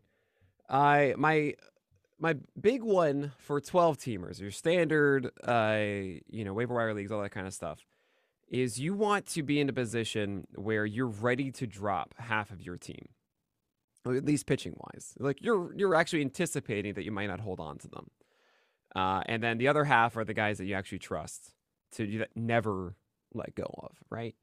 Um, I mean, sure, there's obviously some blending there. Like sometimes I've found myself getting Joe Ryan and Pablo Lopez in my 5 and 6 in a 12 teamer, like the 13th and 14th round, and that to me is just crazy. And all right, I got 6 guys I'm not dropping now. Then great, I'm not going to take a single pitcher forever now. Right. Because I would be anticipating dropping those guys anyway, so it might as well fill up everything else first. But so my whole strategy really is about finding the secure pitchers that you don't want to drop. Really, it's 4 of them is traditionally what I go for. At first, I thought I would have to do 3, but I think actually it is 4 again this year. And there is a crew I call the 24 Aces of Dubs. And that goes all the way, I think, to about it's the top 24 starting pitchers in my book. So just outside of it are like Glasnow and Cortez and McKenzie and Severino, like that crew. But you have like Darvish and Musgrove and Gallen and near the end of it. All of those. There's 24 guys. Like in a 12 teamer, you could actually shift it so that instead of saying, okay, well, I need to get a guy in my first 3 rounds, I'm like, no, there are 24 of them. You don't need to get one in the first 3 rounds. Hitting is so good in the first 3 rounds. Like the first 24-ish hitters are unbelievably more valuable than the next 24. So I think that ends for me. I got to look back at it again, but it ends around like Arenado, and then there's kind of like Schwarber and Eloy and Springer kind of hanging out there, and Teoscar. So maybe it extends maybe to 30 or so. I have to touch up on that one. Don't judge me, all right? I'm the pitching guy. But the point is, you want to make sure you get as many of those as possible. Make sure you're not lagging on, say, like third base or second base, because boy, is that tough to recover from. I got to get Corey Seager everywhere. Duh. I got, like there's all these little things that I'm trying to do with it, right? So I allow myself first 4 rounds, go nuts, try and get the best things that you can. If there's nothing, then fine, 4th round, I'll get Carlos Rodon because I can get Carlos Rodon in the 4th round, and that's the best thing ever. But then normally 5th round is when I turn to pitching. And 5th round, 5th, 6th, 7th, 8th, honestly, if you really want to do that, you'll have a stud rotation of like Aaron Nola, Luis Castillo, Christian Javier, Zach Gallen. Like, are you kidding me? Like, you don't need to get Alcantara. You don't need to get Max Scherzer or Verlander, who are going higher than I think they should. Like, those 4 are studs and are also workhorses in my view. Christian Javier, maybe not as much. But, oh my Lord, why are we talking about Spencer Strider and not Christian Javier? Christian Javier is arguably better. He does the same thing with his fastball. He actually, I looked it up earlier today, the best VAA for a fastball in the majors. That is vertical approach angle, the best angle you want for a 4-seamer going up in the zone. And guess what? He does it over 60% of the time up in the zone. Also has an amazing slider that they can never hit. Like, Christian Javier is amazing on a winning ball club and now has the full reign of being a starter. He's their number 2 now. So I expect him to go 175, 180 innings. I mean, sure, there was the walk rate that is not as good as you want, but why get Dylan Cease when you can have Christian Javier? You know, I don't know where Dylan Cease is going to end up again, but I think actually this time people are on my side. I know I was wrong last year, everybody. I get it. I understand. I did not anticipate that a slider usage would go from about 28% to 42% or something like that. Okay? I didn't see that coming. That's on me. I didn't expect the overperformance. I was right about the walk rate, but somehow the whip and the ERA just didn't care. That's fine. That's on me. But I'm not falling for it again. I'm sticking to my guns on this one because Dylan Cease is not nearly deserving of top 10 pick or top 10 SP pick. He's like 18th to me. There's just so many guys and ones that don't have the same walk rate and the same fortune and also have more than one good pitch than Dylan Cease. So Christian Javier is a good example of someone that I need to get in every single league. Now, the thing is about the schedule is that when you are filling out the back half of it, why get someone you're not going to start in the first week? That's the thing that I'm so adamant about, is that you're expecting to switch it out, right? I mean, you're pretty much anticipating. You're like seeing how the first week goes and then change it. But if you're not going to start him, that means you're not even anticipating them to be good. So you can have the best of both worlds and grab something that is an interesting flyer and has a good matchup. You can do that. They're out there. Go and get those guys instead. You know? If you're telling me you like Sean Manaea, but then you realize that he has like 2 bad matchups to start the year, I'm like, then don't get Sean Manaea. No one's going to want to start him for those 2. And if you're holding on to Sean Manaea for the first 2 weeks, and during those bad starts are just having him on your bench, then that means you're missing out likely on something else that is more interesting than what Sean Manaea did. Right. That's my thought process on it. Now, it could be closed-minded. It could be wrong. Because let's say you're in your weekly league, you can only start X amount of guys. You're going to have those bench spots anyway, and those aren't ones that, like in a daily league, that you can actually swap in and get value from. You're not getting any value from it. So the whole idea of the guy you're not going to start the first week is kind of stupid, because you're not going to use that spot anyway, and then you may like the matchups after. So that could be completely wrong and out and dumb in your Fab weekly leagues. Then I would even suggest, fine, figure out what the schedule is the one after. I don't know what it is yet, because I mean, I could tell you what the next 2 series are, but it's kind of hard to figure out what order it will all go. Will this guy get skipped? It gets a little bit dicier, a lot easier for the first 2. And it took a surprisingly little amount of time to make that table that I made in October. That's why I did it. It was like, oh yeah, this I know is helpful, and like, it'll take me 30 minutes. Like, let's just do this. And now I have it for 6 months, you know? Absolutely. So that's my general thought process of it. Yeah, you guys can do better than a Toby. You know, you treat yourself. Chase for higher. Yeah, my strategy last year in the 12s, and I mean, it worked out pretty well. But like you mentioned, you know, first 3-4 rounds, I was concentrating on offense. Maybe sometimes I pivoted to like an early closer if I wanted to have one guy to make a difference. But then when I attacked pitching, it was in bunches. It was, you know, the next couple rounds I grabbed, you know, 3-4 arms. And then when I went back to hitting for like 3-4 rounds, but then I didn't want to stream too many pitchers in a 12 team. I wanted to have the streaming on my bench. I wanted to stream from my bench as much as I can, and then pick the great streamers, pick the good 2-start guys. Yeah. And when I, you know, so I loaded up on the back half of ADP and allowed me to hit on guys like Javier and Drew Rasmussen and McKenzie, you know, like that 200 on where maybe everyone pivoting back toward offense. I'm just trying to get my back half of my pitching staff, you know, loaded up. And it worked pretty well. It was the only McKenzie. How do you feel about him this year? Oh my God. You know, I heard what you said, that, you know, he, in order to do what he did last year, he's going to have to get better. And I think that's definitely valid. I think there's definitely some regression back. This isn't fair. You already know how I feel. That's not fair, Rob. But he looks, he's creeping up too. That's the thing. He's getting more helium by the month. I think that, yeah. And there's an area of ADP that where he is right now, it's kind of like if everyone misses the Framber, the Javier, the Musgrove, the Darvish, they're jumping him. So anyone like he's the guy where if He's they the don't backup get plan.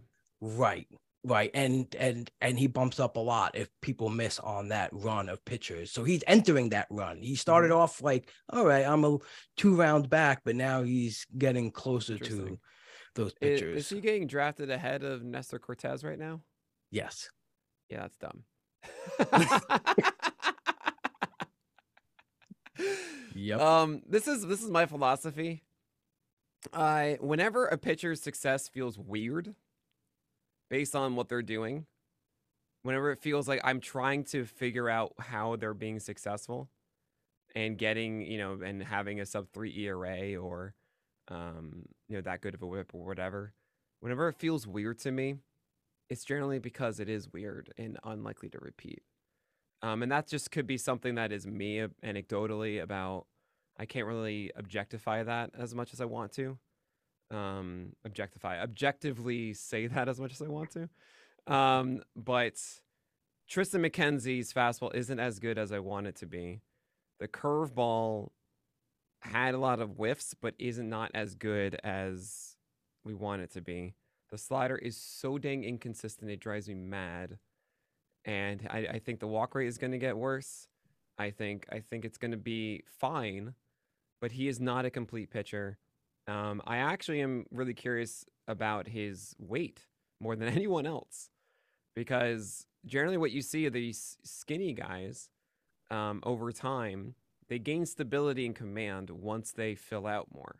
Just means, when you're going through your mechanics, like you have more strength to be able to repeat, as opposed to allowing gravity and motion to overtake you, right?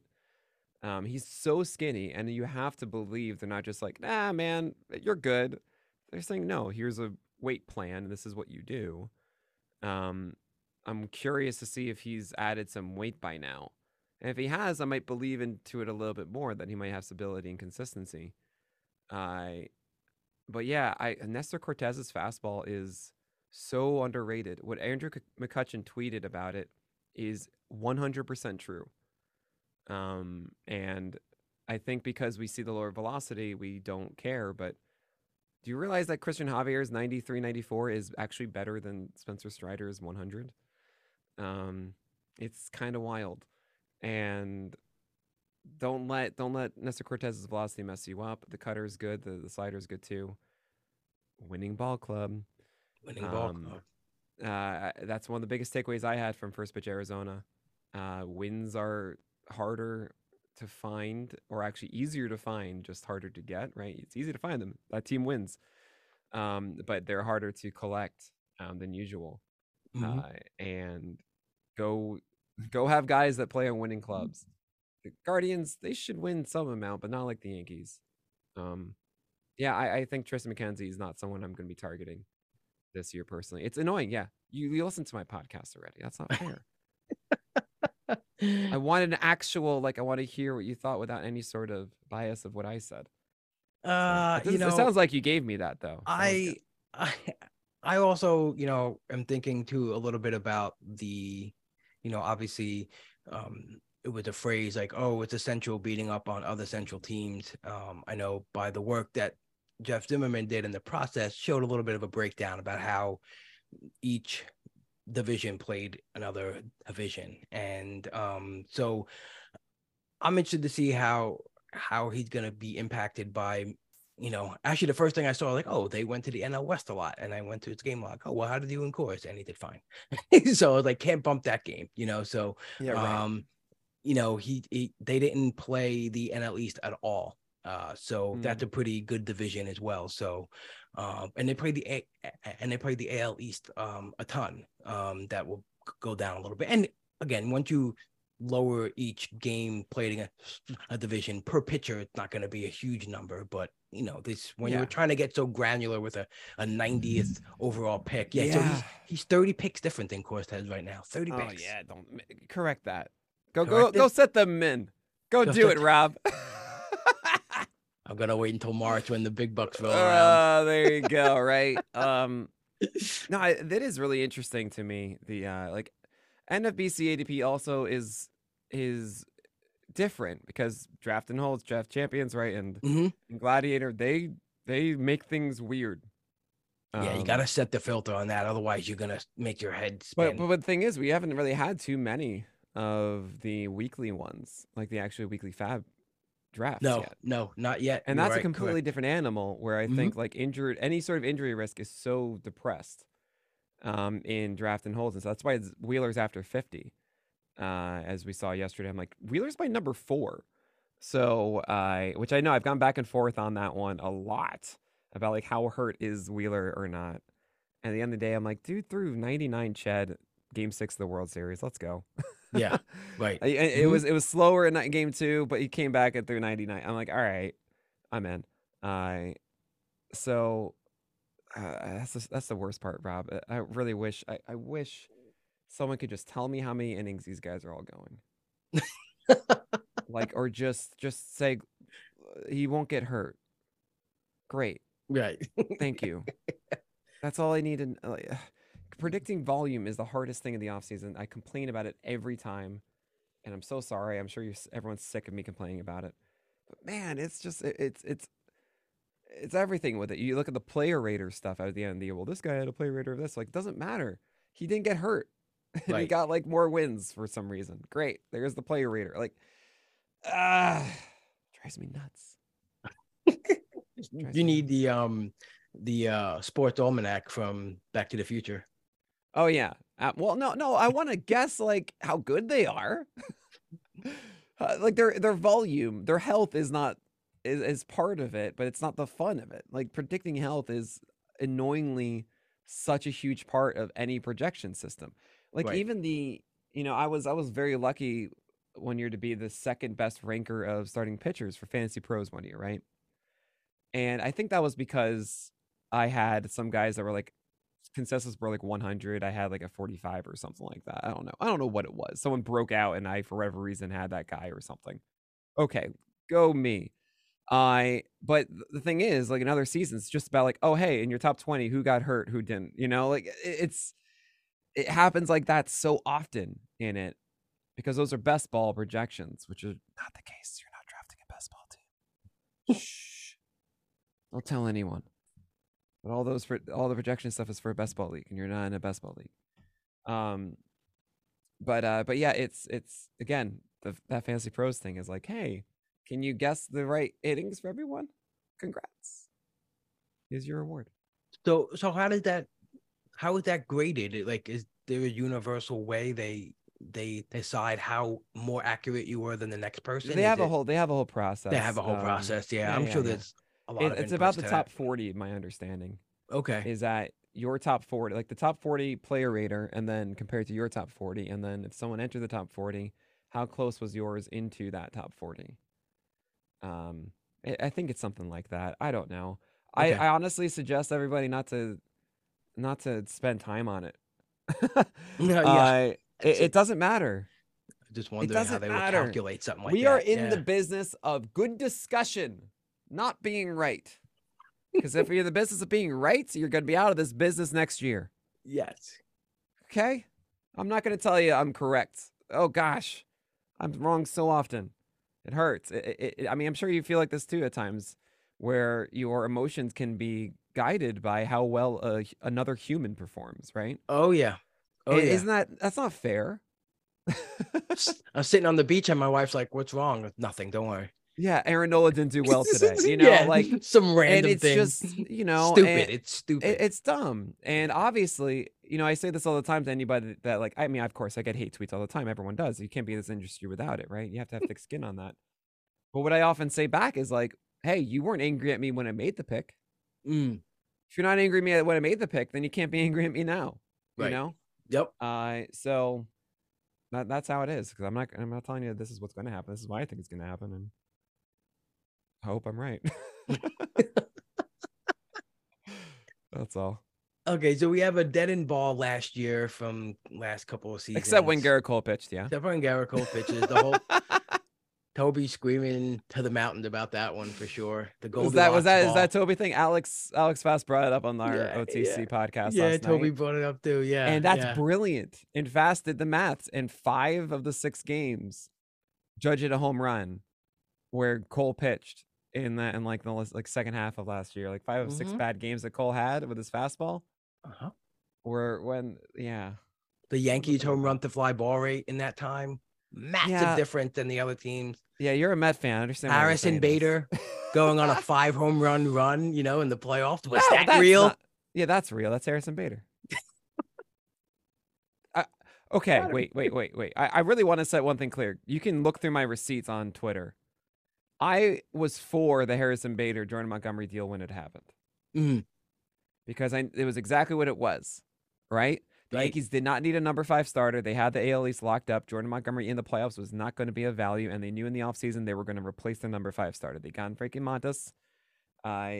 Nestor Cortez, Severino, Cole. They had that for next year, those 4. They were going to pursue someone. Carlos Rodon, there you go. Justin Verlander, they were trying to pursue, right? They realized that the number 5 starter was Jordan Montgomery, their biggest asset. They had a really good season. Let's lean with that. So they traded him away. I don't think that was a terrible deal. I don't think it was. And they needed a center fielder so bad. They knew they didn't want Hicks in the center field, and they knew that Bader was going to be healthy before the playoffs started, and that they'd have him for 2023. And so they made this play knowing, look, Montgomery versus Domingo Germán, what, you lose 2 games based on that across 8 starts? I mean, that's generous for Montgomery to say that he is a 2 WAR difference from Domingo Germán across 8 games left in the year, right? And they got Harrison Bader for that. I thought it was great. I'm glad it worked out for the Yankees in the playoffs ultimately. Glad it worked out for the Cardinals because clearly Montgomery's a good fit for them there. Everybody's happy. That's all I got to say. I'm just shocked they actually went and traded Waldichuk and Wisniewski too. I thought those would have been like good depth pieces too for maybe the playoffs or even this year. No, I mean, Wisniewski in the pen, they thought that Efros would have been more helpful for them. Right. He was, honestly, he was until he wasn't. Until he Efros them. Yeah. Waldichuk, I'm more interested in JP Sears in Oakland. I think there's more. I think there's more hope with the fastball, but more hope does not mean I am hopeful. Let's be There's clear. a difference there. JP Sears is not doing enough. I understand he comes with a Sears discount, but you don't want it. Oh, there we go. The Sears discount. The nickname thing too. You're fabulous with the nicknames. I just gotta throw that in there. It's just like you have all these different names for people. I mean, is there a pitcher that doesn't have a nickname? And can you make a nickname on the fly? Can we like play a game where it's just like pick a pitcher? Who do you want a pitcher to have a nickname? Which one? Does Nestor Cortez have a nickname yet? Nestor Cortez. Well, I mean, yeah, he does publicly. It's I'll call him the Conqueror if you want. Oh, the Conqueror. Okay. All right. Right. I mean, it's not fun. I don't like that because Cortez was actually a horrible human. And what he did was a terrible thing. But then again, Nestor Cortez is so good. So yeah. I mean, that's what I got off the top of my head there. Next. Okay. Oh no, I thought you were going to give me another name. I was like, next. Oh, next name. Okay, I do talk about next topic. Okay. No, I'll never be so rude to you, Rob. Jeez. Oh man. Okay. Let's go with Reed Detmers. Reed Detmers. All right. I'll call him. I have one already on the top of my head, but Is it gonna trigger something else? No, I have like 3 ones I'm debating right now. Oh. So one is the rainbow, because reading rainbow and his curveball is a rainbow. Okay. So I kind of like that, just like he's magical. He's the rainbow. You could say he's the librarian because he shushes everybody and he reads and he's like, he does it by the book. Ooh. Yeah. I'm going to go with that one. Right. This is like not much workshopping being done here. Okay. It's fantastic. Normally I have it and I'm just like, oh, okay. Better than me. I would be like the lefty. The lefty. The lefty. I don't have anything else. Like, there's no other lefty. It's just him. I think of Reed. I don't know. I was trying to think of Reed. Wait. When I used to play clarinet, No, you put a no, no, Reed no, on no, the no, no, no, mouthpiece. no. He's called the Project because he's R&D. Oh, and he's like a work in progress, you know. Snap. Yeah, he's the Project. This is fantastic. There you go. Just you're blowing my mind here, Nick. All right, next topic. I can't believe it. Oh man. Yeah, so I was asking you about the run environment and the dead end ball, and I just wanted to know if it's a way to capitalize, I guess, in terms of building the roster construction. It seems like right now power and speed are getting pushed up because a lot of players got harmed with like failing so much in offense last year, so that's why we see a lot of the pitching coming down. But do you think it's going to be essential to have better pitching overall? No, I don't know. This is the kind of stuff that I don't care about. How dare you, Rob, for bringing on a topic that I don't care about? No, it's something where we can sit here and try and outsmart the field for planning a certain way based on this. But it's all conjecture at this point about how the dynamic actually will change, and if that does mean, okay, if offense goes up in a certain way, how does it affect everyone? Generally, how I see this is the den ball applies to either everybody or it applies to the worst guys more. But then again, that's not even fair because maybe it applies to the best guys. Like the threshold is different for everybody of, oh, if you have the different ball last year, you'll be surprised at who were the guys that would have allowed an extra home run or two or something. And to really nail that down, like even if we went back until I told you who those guys were last year that had the near home runs and the ones that would have been home runs last year, that's even no guarantee that they will in 2023 have the same fly balls that thus would be home runs. Same gust of wind, all that fun stuff. Right. Yeah. So Fast had a whole thing about year-over-year stuff, and he found that I talked about it yesterday in the OTC. The least sticky pitching stat is home run with fly ball rate. The least sticky of all of them. We talk about home runs being a problem for consistency for certain guys a lot. And sure, I'm not saying that there aren't pitchers that are bad at home runs and other ones that are good at suppressing them, right? But for the most part, it's the most volatile thing a pitcher does is what home runs they allow or not. So when I hear then ball, how are you going to adjust your strategy? I hear, I don't know how that's going to affect things. I don't know what the home run rates are anyway or of all these pitchers. Thus, nope, not touching this. Not doing anything about it. Okay, fair enough. Absolutely. Could be very much the wrong thing. Could be a death sentence for me. But for me, it's just there's too much haze, and I have all these things that have generally worked for me, and I'm gonna keep going with those instead. No, absolutely. I think that's part of the approach to playing. You have to filter out what you think is chaos and what you think is not gonna be actionable, and focus on the things that are more concrete that won't change as drastically. And like you said, home run the fly ball rate. We know K minus walk is, just focus on that over the home run, the fly ball rate, and at least you'll get into a better avenue of success.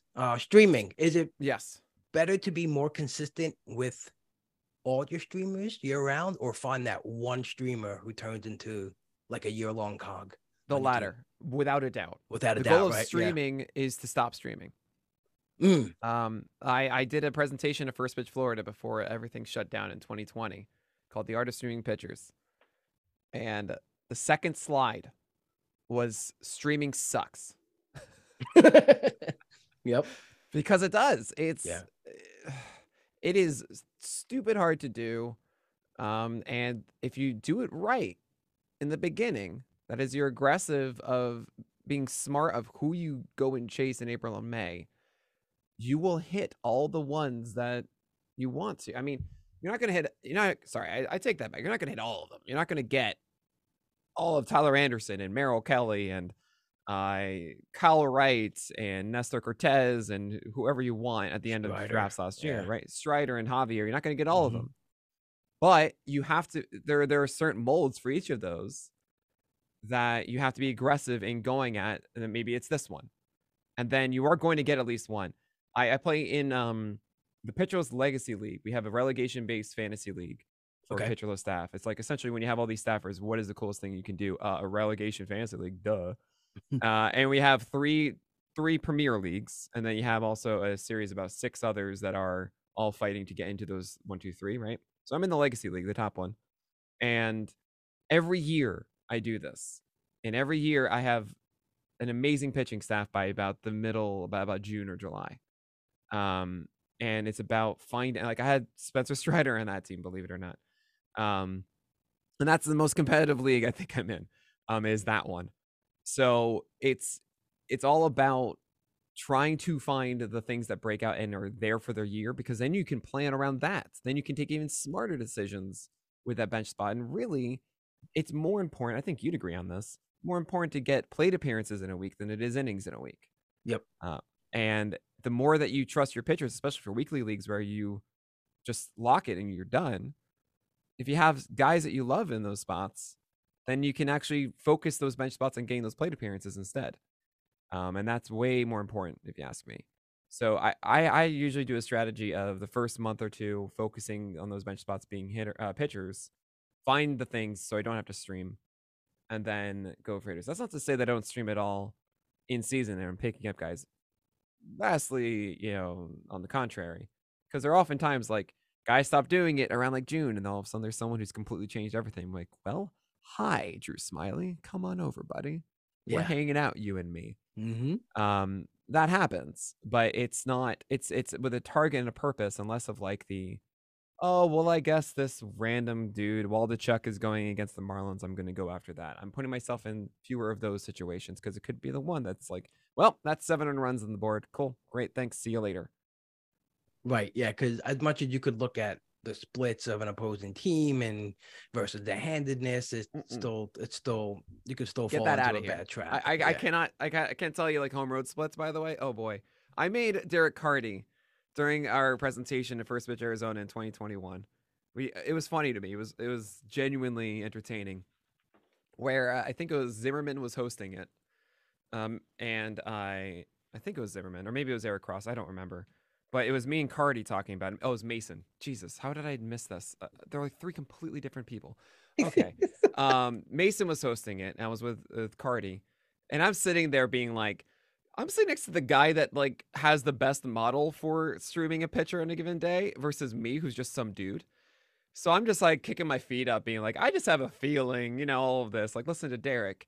But then I said, Derek, I know this is probably going to contradict what you're saying, but I don't care for home road splits at all because it's just random noise. It's random grouping. You take 20 games, split them in half. I guarantee you that the guy that has a 3.80 ERA, both sides are not going to have a 3.8 ERA. One is going to be like 3.3, one's going to be 4.3. And then you're going to say, oh, the one that's aside to home is like, oh, he's worse. Like, no, it's just random grouping. And I go to Derek. I expect him to completely, lambast me. He says, oh yeah, home road splits are so dumb. And I go, what? Yeah. He goes, park factor matters, but home road splits are dumb. And I go, Derek, can you please tweet that out right now? We're literally live at a presentation. And he pauses like, yeah, sure. So he tweets out home road splits are dumb to Twitter. And then everyone's like thinking he's talking about football. It was this long chain of everyone being like confused and upset, and I was just so happy. I was like, yes. So yeah, so a lot of those splits. I mean, left-handed, right-handedness, I don't also do a ton personally. There are times when you can identify, like Jose Suarez is so good against lefties, bad against righties.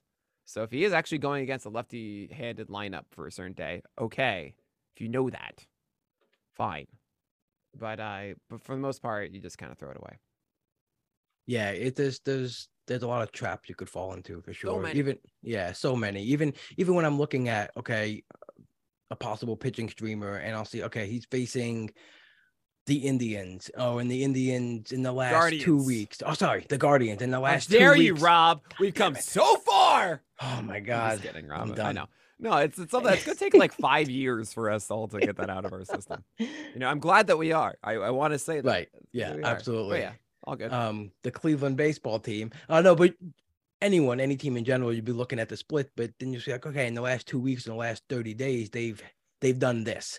But also too, who have they faced while they've done this? There's so many things you can I like this, I like this team. I'm going to target this team. But then you might say, okay, oh, well, they just faced, they just faced the Yankees and then they faced another good team with staff.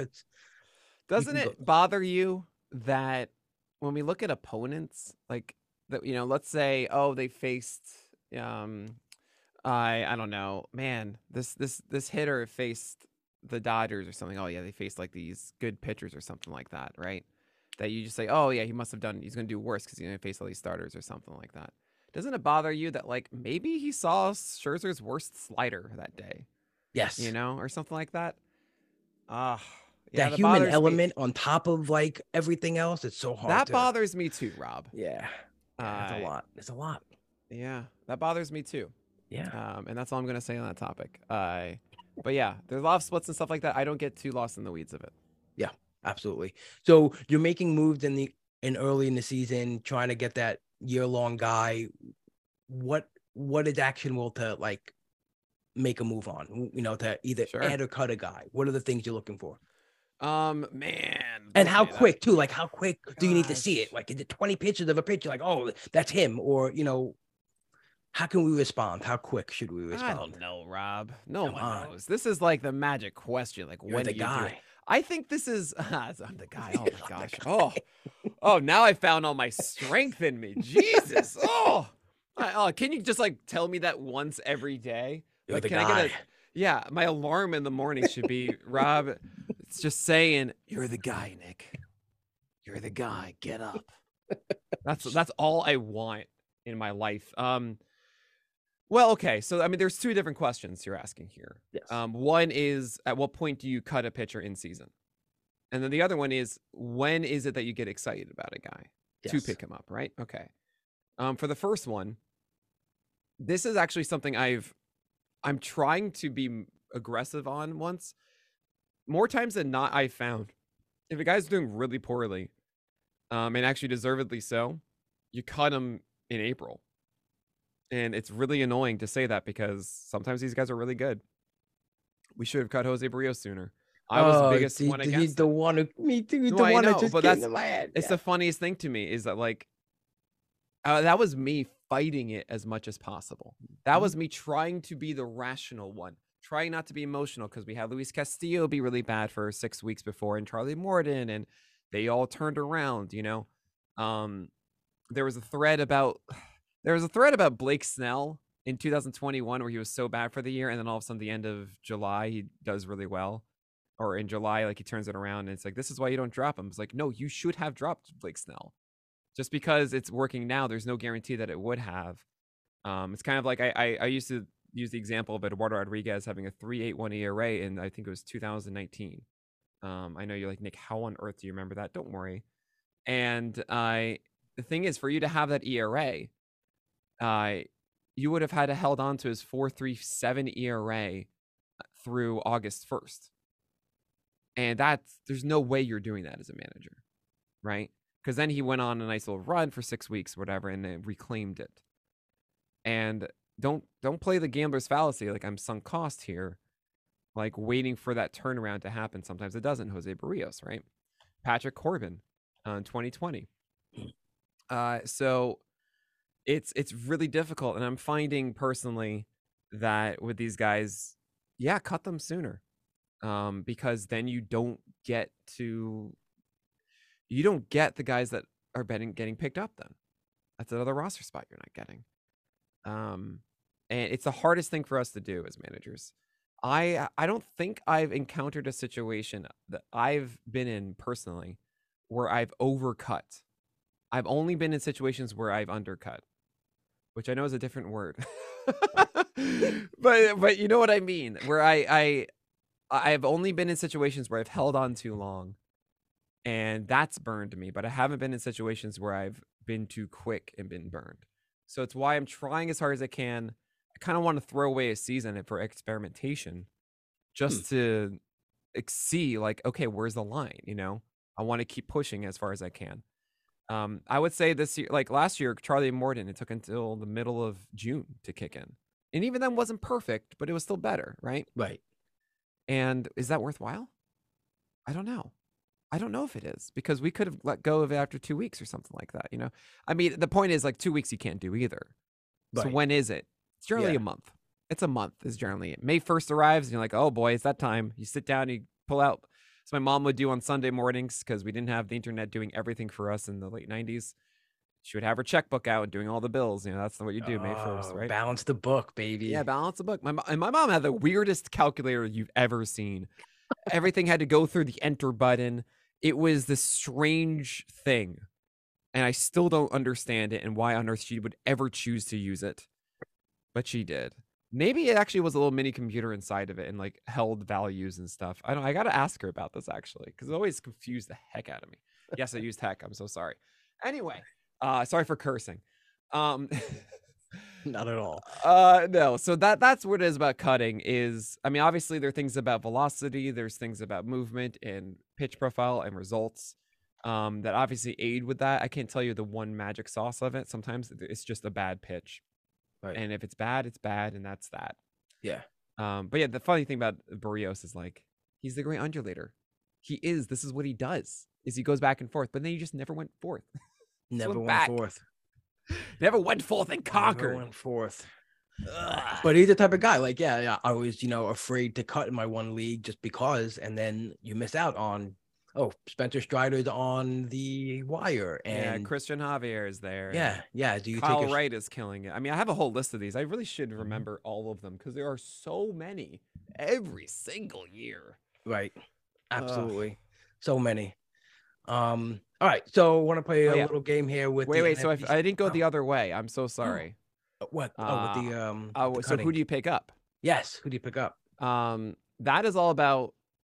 Honestly, it's as simple as getting whiffs. Do you have velocity? Do you have opportunity? I mean, when I watch a guy, if he has good velocity and the fastball is getting strikes without getting destroyed, that is my favorite thing. It's not actually the slider getting whiffs. It is the opposite. First, you need the fastball that you trust. It's rare for there to be a guy on the waiver wire that has 3 stellar pitches. That just doesn't happen. He's either in a great situation already. That just doesn't just appear. It's usually 2 things if you're lucky. So if it's just one, I want it to be the heater and not be a breaking ball. Because if it's just one breaking ball, then it's usually you're going to get crushed. But it's the Huascar Ynoa problem.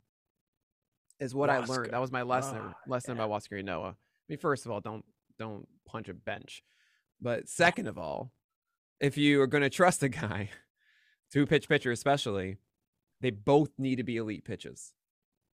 And Striders and Greens, Hunter Green, I'm actually way more in than I used to be. He is Spencer Strider and Christian Javier. Right? I didn't realize that at first. But he actually developed into that, and I believe it a lot more now than I used to. He's rising up massively from my October one. I have him at like 60 something, but like no, he's like could be like 30 or something for me. It's yeah. Woo! I think I'm gonna have him ranked above Tristan McKenzie. Yeah. Wow. I love this. Yeah. I mean, they're not. I mean, I'm not gonna say they're not that far in ADP. They're like 30 off in ADP or something. Yeah. He's getting a lot of rise too. A lot of people are looking at that second half. Well, this is what happened in the second half with Hunter Green was, final 6 starts. It's interesting because most of them, pretty much all of them, were against like the worst opponents, and it's really annoying. And I hate that. I hate that so much. I hate that it can like. It's a little seeping black ooze of doubt that's like, yo, you don't pay rent. I don't want you here. And it ruins everything. It just dilutes the whole confidence that you want to have. But Hunter Green also threw high fastballs finally, like with consistency. With consistency, it was great. Zach Dobroff, is awesome, and he used to work with the Mets and stuff too. And he sent me to something that was Hunter Green hit chart in the second half, and where all the hits came from off his fastball. Like, none of them are in the top half. Wow. None. And I think that should tell you everything you need to know. So really, a bet on Hunter Green is a bet on the four-seamer staying up. So high lock being above 60%, right? If he can do that, like, he's a stud beyond belief. But Before yeah, I forget, Nick, sorry, yeah, I wanted to go ask ahead. you. I wrote this down earlier and I forgot to ask you, but what is the difference between vertical attack angle and high lock? Like throwing high in his own. Oh, sure, sure. Well, yeah. okay. So attack angle has to do with release point, and how the ball is approaching the strike zone. Right. So so vertical, the VAA, could be on it's on any location of a pitch. Mhm. So if you have an extreme high VAA, so if you see like on Alex Chamberlain's amazing pitch leaderboard, you'll see the negative. You see like anywhere from about -4 to like negative, I guess, 8 or so. Yeah. On like a curveball, and if it's -8, that means it's a really extreme. So I have my hand above my hand right now as it falls straight down, and that's good for a sinker, right? If you're going to the bottom of the zone. That means it's just really hard to figure out the timing of the batter to hit that.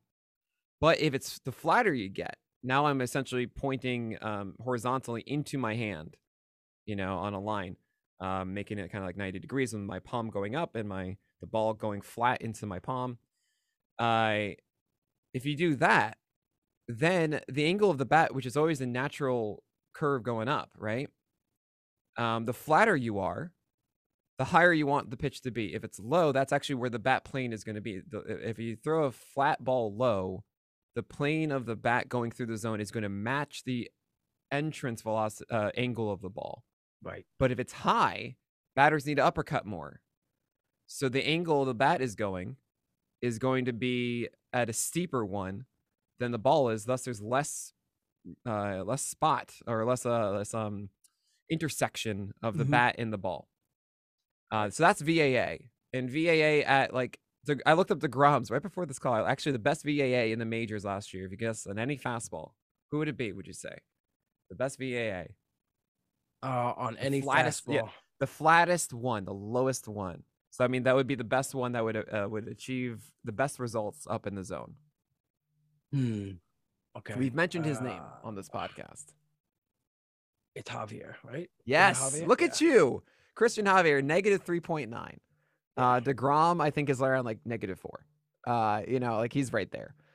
And it's why these fastballs are as good as they are at the top of the zone, because they're just harder to hit, not because of just the movement, but also they're coming in at a harder angle to make contact with.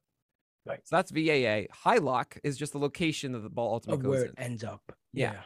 Got it. So you want a low VAA with a lot of high lock.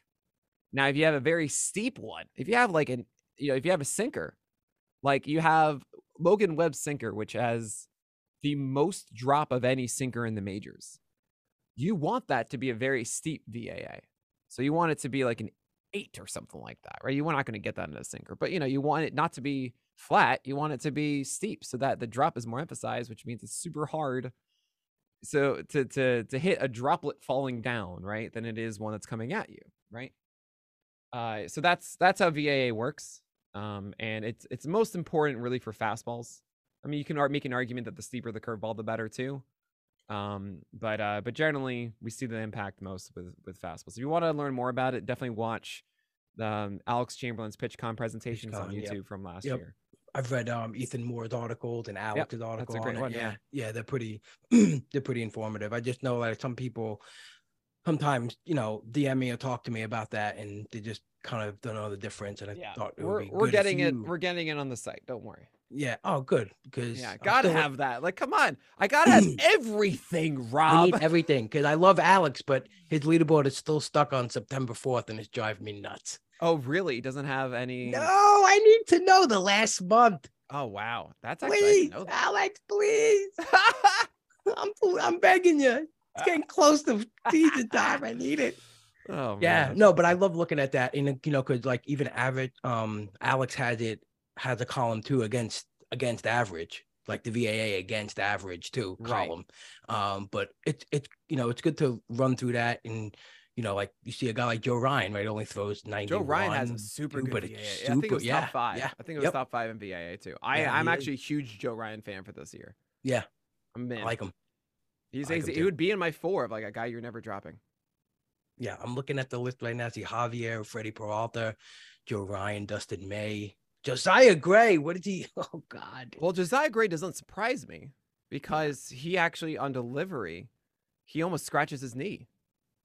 If you remember, like he does that big dip, and I'm not Right. surprised at all by it. And actually, that's what made me like it at first. I think his command is really bad and doesn't get enough rise on it. I think is the problem, but I could be wrong about the rise I part. just see, I see Logan Webb, Luis Castillo, and then I see JP Sears. Oh Let's yeah, go. Let's go. yeah. Oh no. Luis Castillo is actually in the top 10 of four seamers, Yeah. VAA. Yeah. That's And what I'm I telling pulled you up right guys, now. The four seamer. telling you Yeah. right now, get Luis Castillo, man. It's such a good four seamer. I think he had a 19% swing strike rate against right-handers last year, if I remember correctly. Maybe not. Maybe that was someone else. I think it was Castillo though. Hold on. How do you remember this What's the stuff at next the top of your question? head? Well, it's because I'm getting myself immersed right now. I'm figuring out what my talking points are for every single guy. Well, see, It's like so what my I job heard is now for the next 2 months. I heard you talk about Cody Morris on your pod. So he had 31 four seamers last year. Well, up till September 4th. And the VAA was -4. Is that enough of a sample to like say this is good? Like this is where it needs to Cody be? Morris is interesting. I think his stuff Yeah, he is is interesting. is is better than we thought. I mean, I didn't hear anything about him. I watched the game. I was like, huh, this kind of works. Like, it's not. He's not going to be in any way like entering. The way I like to think of a player rater isn't for the performance of this year. I think of it as where is he going to get drafted this time next year? Mm. Because I think that is a better indication of them, right? It's not like, look, we're not jumping over the fence trying to get Miles Michaelis right now, right? Like we know that was weird. So for Cody Morris, I could see him actually becoming like inside the top 250, 200 starters next year this time, if he gets an opportunity to start. Which is, I mean, for me, he's the number 6 right now. So Yeah. something needs to happen. Watch Zach Plesac just is like, yeah, whatever. I'm done playing baseball. I mean, if he just does one more thing to really be like, what are you doing, dude? One of Yeah, those right. moments. He's already had 3 or 4. I don't know how many he's gonna get. Savali has had, Savali has had injury questions Yes. in the past, so maybe that is it too. But yeah, Cody Morris. I mean, I think he's a prime example of you want a Toby. Yeah, you can find these in the league with that you don't need a draft as the season goes on, right? And Cody Morris could just be one that shows up. He's a prime example of that. I had a lot of him last year in draft champions. He was really Cody Morris? Yeah, because I didn't know he existed. It's all right. oh yeah, I mean, and props to you. In 21 he was awesome in AAA, even in AA. He just was you off see, the Rob, charts. prospects don't exist until they become a major leaguer to me. Okay. I play in the dynasty league, so I have to be. I can't. I got into a league with very good players and a lot of prospect guys, and I can't be getting fleeced too much. So the Cody Morris, but you know what? I found that it actually helped me when it came to draft champions because, in these drafting holds, when you're in the 49th, 50th round, and you're looking for this home run kind of pick, I already had a little bit of a knowledge on them, so it helped. It helped for sure to get my player pool expanded on. But yeah, I had a lot of Cody Morris last year, and then he got hurt. And when he came back, I was like, yes, here's my savior, it's my 47 pick savior coming back for me. And yeah, I'm hoping for big things this year too. Yeah, oh, I hope so. That's the fun for me. I remember this time last year, we saw Mitch Keller with Tread Athletics, and he was like 550 on ADP or something like that. And I was like, hey, this is better. I don't think he's worth your 12 team draft pick, but like he's not 550 in ADP. He just threw 100.9 on the gun. Like, okay, come on, that has to be better. And it was, but I hated Mitch Keller the entire year. but that's always the fun part for me, right? I said that Tyler Bedu was my number one sleeper. He didn't even pitch a single inning of men, and that was because he was the number one sleeper. Again, not 12-teamer, but the fact that he was like 600th in ADP and could have been the 5th spot. And then Carlos Rodon went to the Giants, and that was all gone. But And still, now like he's in Japan, right? yeah. This year, I'm trying to think of who are the super intriguing ones that don't have a spot right now that I'm so interested in when they do start. I think the first ones that come to mind are Johan Oviedo, Adrian Morejon, And the and Padres, right? yeah, Padres. He was throwing gas He last was year. a little wild, right? Moving But away I from the mean, changer to go to a yeah. slider instead. It's kind of cool. But they Like said that- no. We want Lugo Seth to start Lugo. over you. I think it's them being careful because Moreno Right. had Tommy John. They're like easing that back in. But those three, I mean, Tyler McGill still, honestly. Like, Yes, agree. Verlander, Scherzer, Carrasco, come on. We know that that's not going to be the rotation all year. Right. Yes. Something's happening. And then Peterson, honestly, Peterson is not nearly as good as that slider wants you to think. Yeah, I don't think it's going to repeat a 27% swing strike rate, and then everything's going to go downhill after that. Yeah, that's a big number to match again. Oh, yeah, no, not a chance. Yeah, Not a chance. totally agree with that. All right. Well, that was a good run off the VAA. It was good. That's what we do, Yeah. That's We, what I we do. go we go off the deep end a little. Okay, so using some ADP from Draft Champions, they're from December 1st to the day that I sent you the doc. I think it was probably like a week ago, right? Yeah, Yeah, 5 something days like ago. that, Sure. I wanted to see a couple of your different spots in the draft. May you have a best value in the top 100 as well as the biggest disappointment in the top 100. And you can't Biggest say Dylan disappointment. Cease. You can't say Dylan. Well, you can. You could shit on him all you want because that'll Whoa, just make excuse you. You have not cursed this entire time. And it's been so kind to me, Rob. I mean, I know it's your podcast. You can do what you want. But I was really appreciative. And then all of a sudden, Boom. what? No. I'm looking at this right now. No. Spencer Strider is the 6th pitcher off the board. I'm not counting Shohei because that's dual. 6th guy off the board. 6th starter. I mean, there's Hader and there's Diaz. Am I seeing this right? This can't be right. It's right. This is, oh my gosh. No. Guys, no. Too high?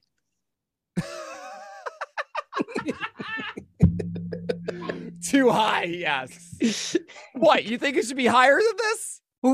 What's too high? The guys drafting him or the number? Oh, there you go, Rob. There it is. Unbelievable. You know what? Yeah, I don't want the sure thing. I want to take the stupid, ridiculous thing. I mean, oh my gosh. Spencer Strider is Carlos Rodon, except Carlos Rodon is on a winning ball club and just did 178 innings. Like, it's Strider's not on a winning ball club too. Yeah, okay, that's fair. No, that's a very good point. But he'll be trusted to, I think, go deeper than Strider. But maybe I'm wrong about that. But 178 innings, has done it for a longer period of time. Rodon's four-seamer is absolutely elite. Slider misses all the bats. I mean, it's pretty funny. If you look at swing strike rate, swing strike rate and strike rate for the four-seamer and slider with Rodon, Strider, Green, and Javier. It's like the same for all of them, right? I mean, like hard contacts are kind of the same too and everything, but those are the same performances for the most part. It's wild to me. There's an argument to be made about Strider's health being in question considering his I mean, he already had a small health thing last year. And throwing that hard is generally correlated with injury. Mm-hmm. And then you have Rodon. Like, sure, he's a guy that I trust more because he does the Verlander method of starting slow and ramping up as the game goes on. I trust that so much more. I know the shoulder thing in 2021, but Rodon did it last year. He just went and did it. Yes, he did. 178 innings. Like, we're past this, guys. Rodon is better. So that's my biggest disappointment. Spencer Strider, this is why are you doing this risk? And then Cease is right after. This is so ridiculous. Brandon Woodruff's right there. Beautiful. He had Raynaud's disease. And he fixed it and then went 124 innings of a 2.38 ERA, a 1 whip, and a 31% K rate. Like, why not that? Why don't you want that? Shiny new toy. Man. I guess everyone sees the Ks per 9. They see that projection systems, pretty much all of them have him above 12 K per 9. I guess they feel like even in the 150 possible innings, it's still gonna be better. Yeah, no. Than Woodruff's. No. I'm telling you no. So you think he's gonna be the biggest? Well, I do want to emphasize too. I think what's overlooked a little bit. Let's say you have a guy go 150 innings versus 180 innings. Same ratios, same strikeouts, right? 180 innings are 20% more valuable because of you get the expression of the ERA and whip for 20% more innings. That's a huge deal. Right. We like to equate it. It's like 150, 180, 20% more innings. Gain that extra 30, right? Don't overlook that. It's why I have Wheeler and Alcantara as high as I do. And why I love Aaron Nola and I love Luis Castillo. These guys are doing the things for what I believe will be more volume. It's still to be seen. I'm not saying that it can't happen. We saw Alek Manoah. Alek Manoah is built to go 190 innings. You just look at him, like he's gonna throw 190 innings. But he went and did that. Fine. I get that Strider can go 100. Even if you're saying 150, I get that he could go 170, 180. It's possible. But man, as the number 6 starting pitcher off the board, number 5 starting pitcher off the board, Burns, Cole, Alcantara, DeGrom, Strider, can't do that. Not for me. Not for me. No. Mm-mm. Any concern with Sugar Shane with the second half drop? And not as much. He came back for the playoffs, 7 innings, 5 earned runs, looked like himself. The velocity was all there. It was a shoulder impingement. It wasn't a shoulder strain or a tear. That's a big, big difference. And I imagine when he came back, he also had the neck spasms, and he was just kind of spooked and like, I'm being careful and not going 100%, which I would have done. You just had 2 things mess you up. You're out of rhythm. You're not there. You're like worried that something's going to happen right now. And then he pitched through it. He's fine. He's good. He pitched in the playoffs. Now is the whole off season. There's nothing, no news or anything about any injury with McClanahan. No, nothing. He's, in my book, he's fine, but I'm still depressing him a little bit of like, hey, there might be something. I'm not neglecting it. I have him at 7, personally. But I think it's a higher chance that he pitches more innings than DeGrom and Scherzer. So he's at 7 as opposed to those guys. But yeah, I mean, Shane here seems right to me.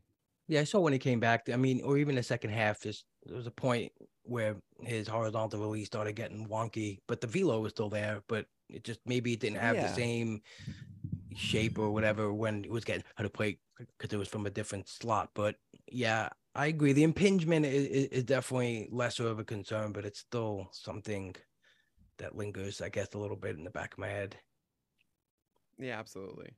I mean, there's also Urias here, who I was more in on before, but now I'm actually down on Scott White. I talked to him on the CBS pod, which I can't believe that I was invited to. Thank you, Frank Stanfill.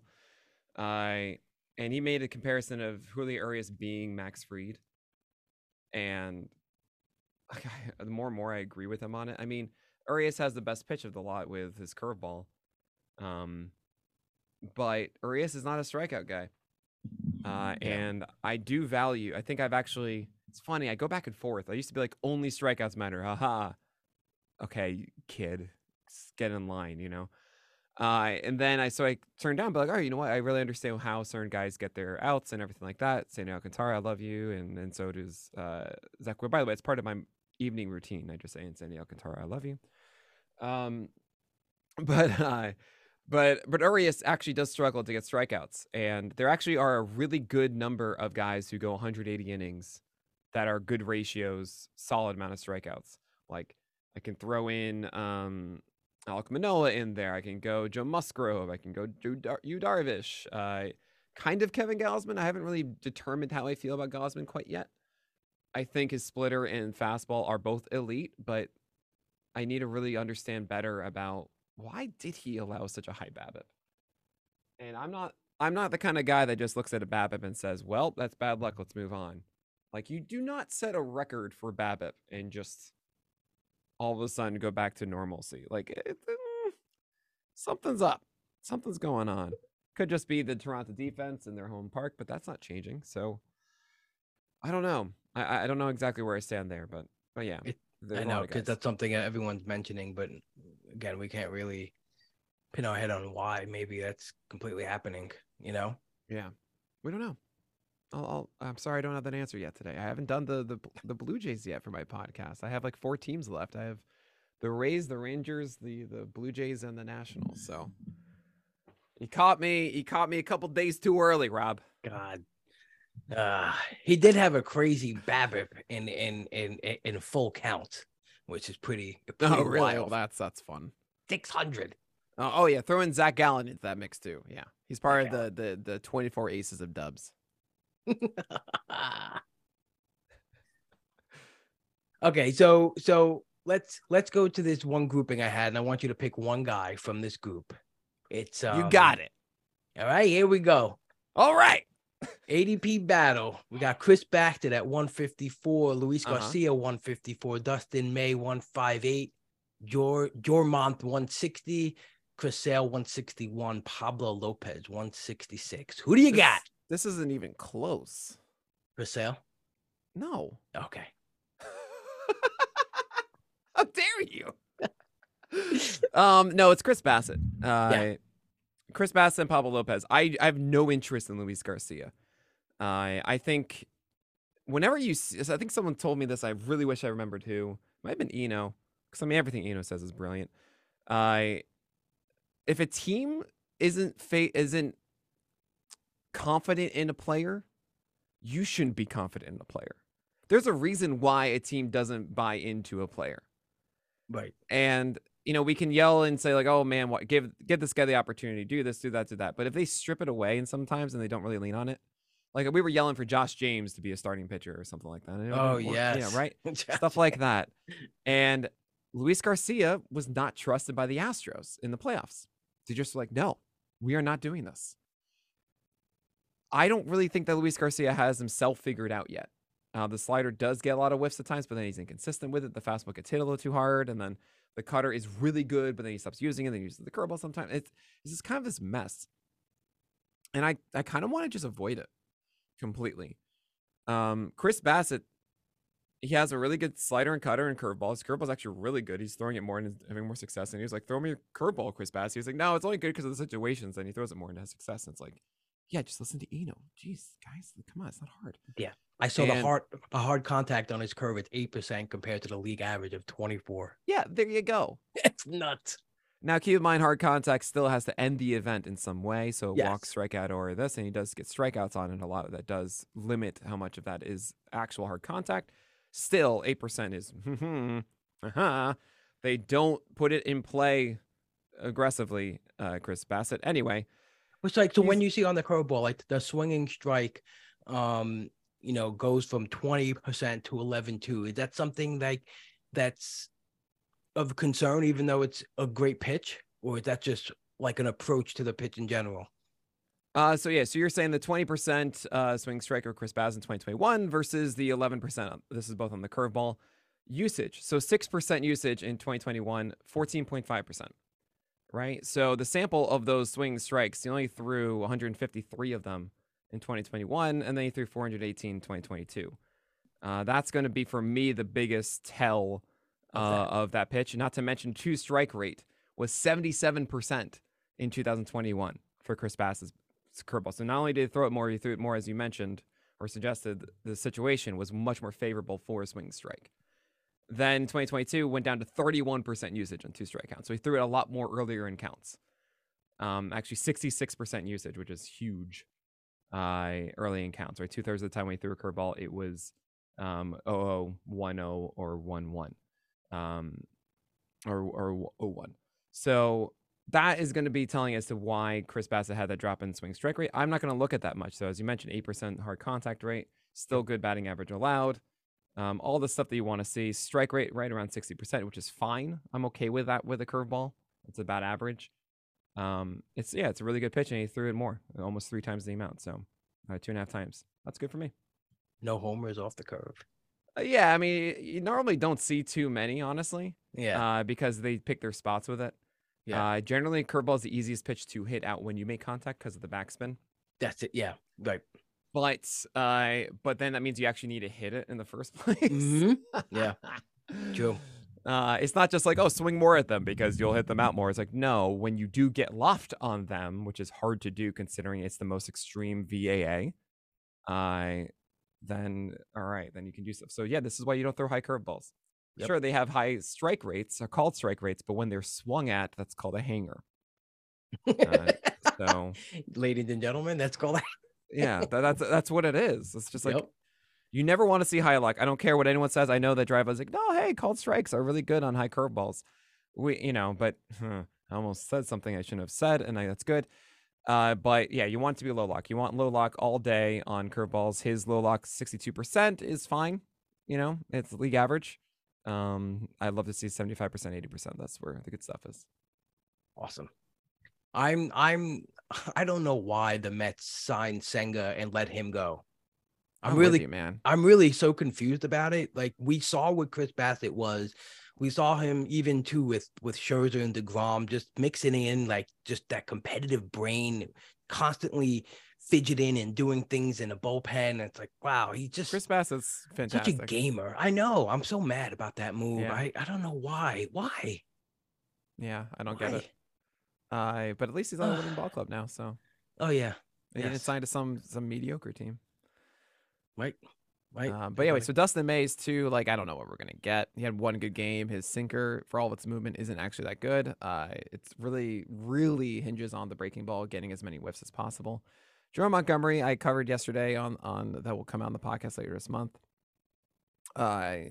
Jerome Montgomery is fine. He's fine. He's fine. Chris Bassett just does what he does better and more believable. Chris Sale, there's too much confusion about A, is the changeup going to come back? B, is the slider going to be as dominant as before? And C, is the fastball velocity going to be there? And D, is he going to be healthy enough? I'm all for it in 12 teamers because you usually can get it past the point that you have the guys that you want to have, right? Like, you can get him as an SP5 or even 6 in a 12 teamer. And I'm like, yes, because that honestly has still top 30 SP potential, but otherwise, I don't want to do it. I'd rather, the guys right before these, man, Luzardo and Joe Ryan and Lance Lynn. Are you kidding? Oh, those are the best. I love Luzardo. I have a lot of Luzardo right now. Jeffrey Springs is going after all of these, and I kind of want him after Chris Bassett instead of the others, despite being a garbage human. Same with John Gray.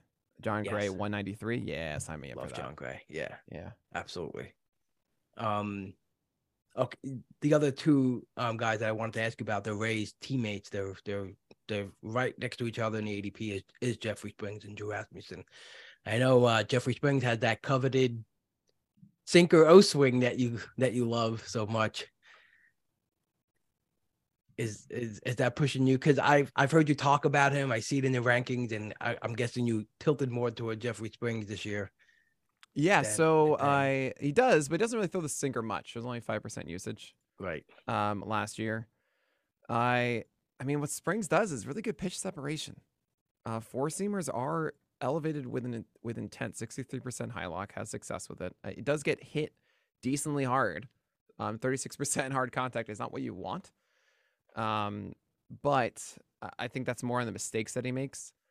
And the changeup is so good. It is one of those eye-catching changeups that actually you see and you go, oh.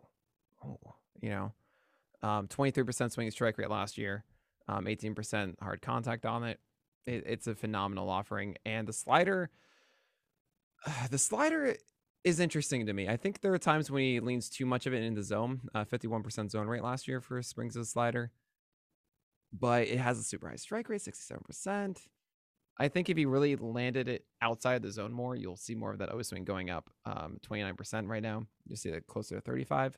It has enough movement and has enough action on it to be a bigger whiff pitch. But right now, Jeffrey Springs is really good at destroying right-handers with that changeup. He runs into some trouble against lefties because the slider isn't everything that we want it to be. But for overall, I mean, yeah, I'll start Jeffrey Springs.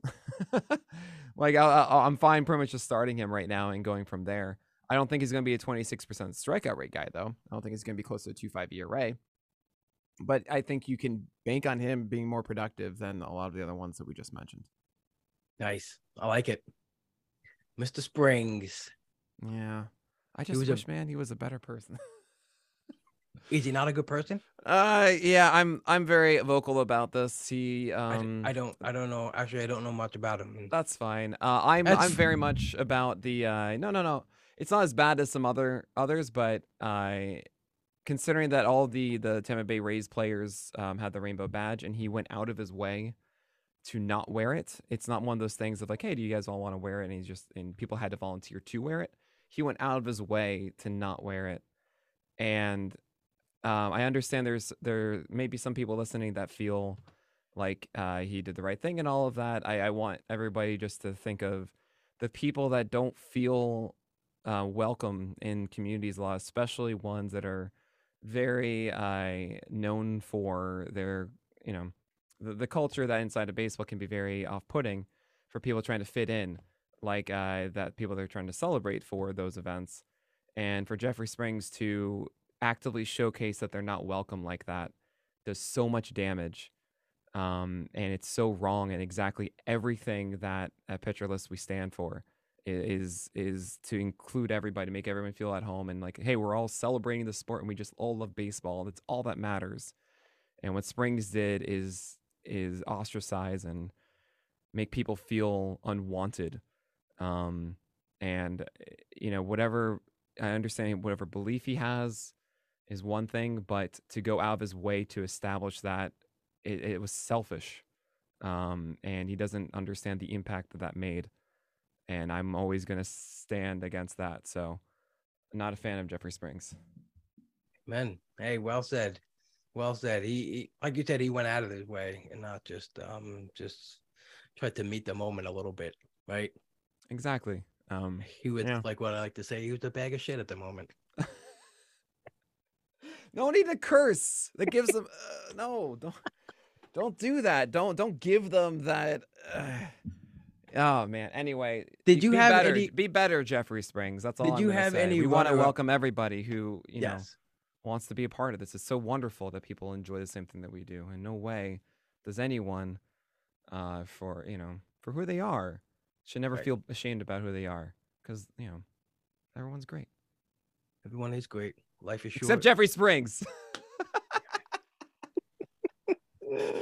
I wonder if Toby knows this, because Toby's a big Jeffrey Springs fan. I have to. There's another discussion to be made. I think it's a very interesting one about, I mean, I certainly struggle with it a little bit. This is off the book a little, all this kind of stuff, but, what we do, Rob, we're analysts for a game called fantasy baseball, and it's very easy for us to kind of get in this mindset of there are the puppets almost that are representations of the real people, right?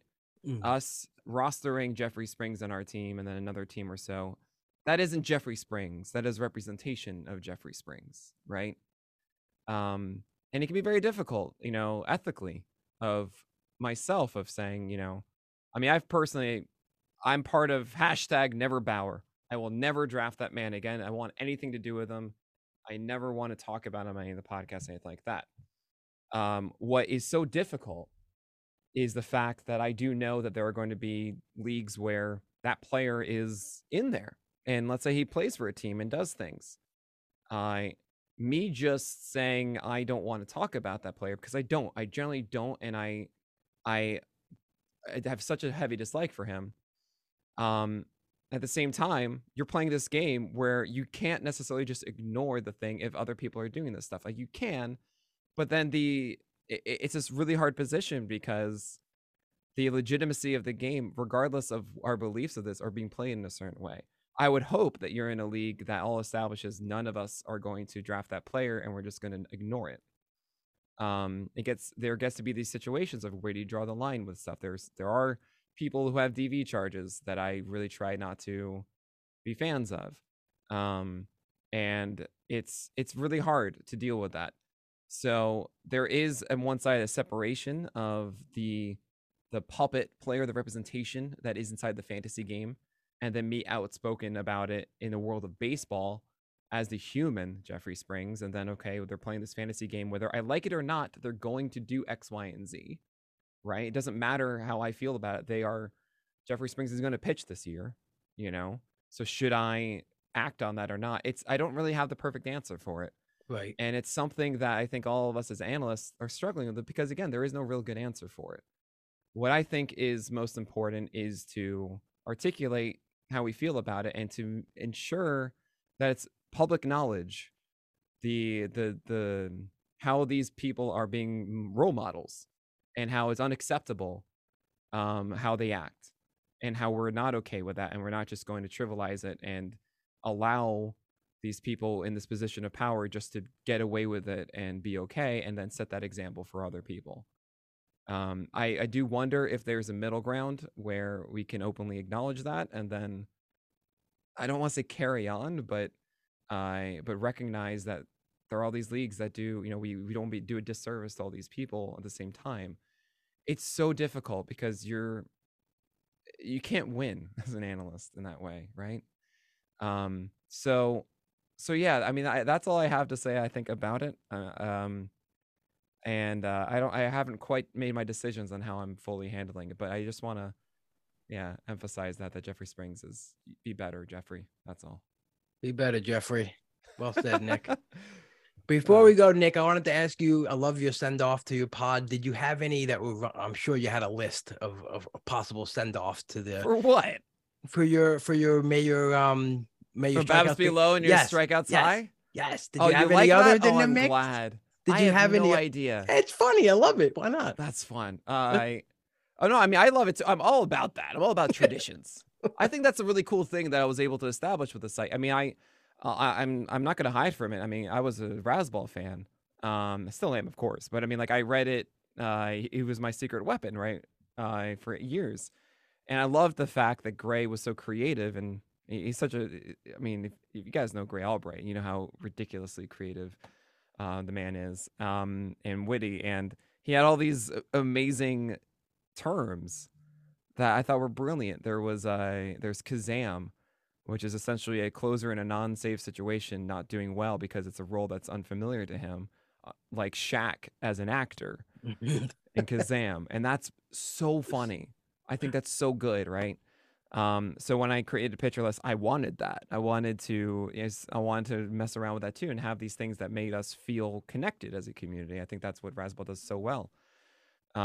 So that leans to every podcast. I try and say what is happening. Those are the first 3 words I say on everything I go on, right? I try to, at least. And if I don't, then I eventually say it in the first 10 seconds.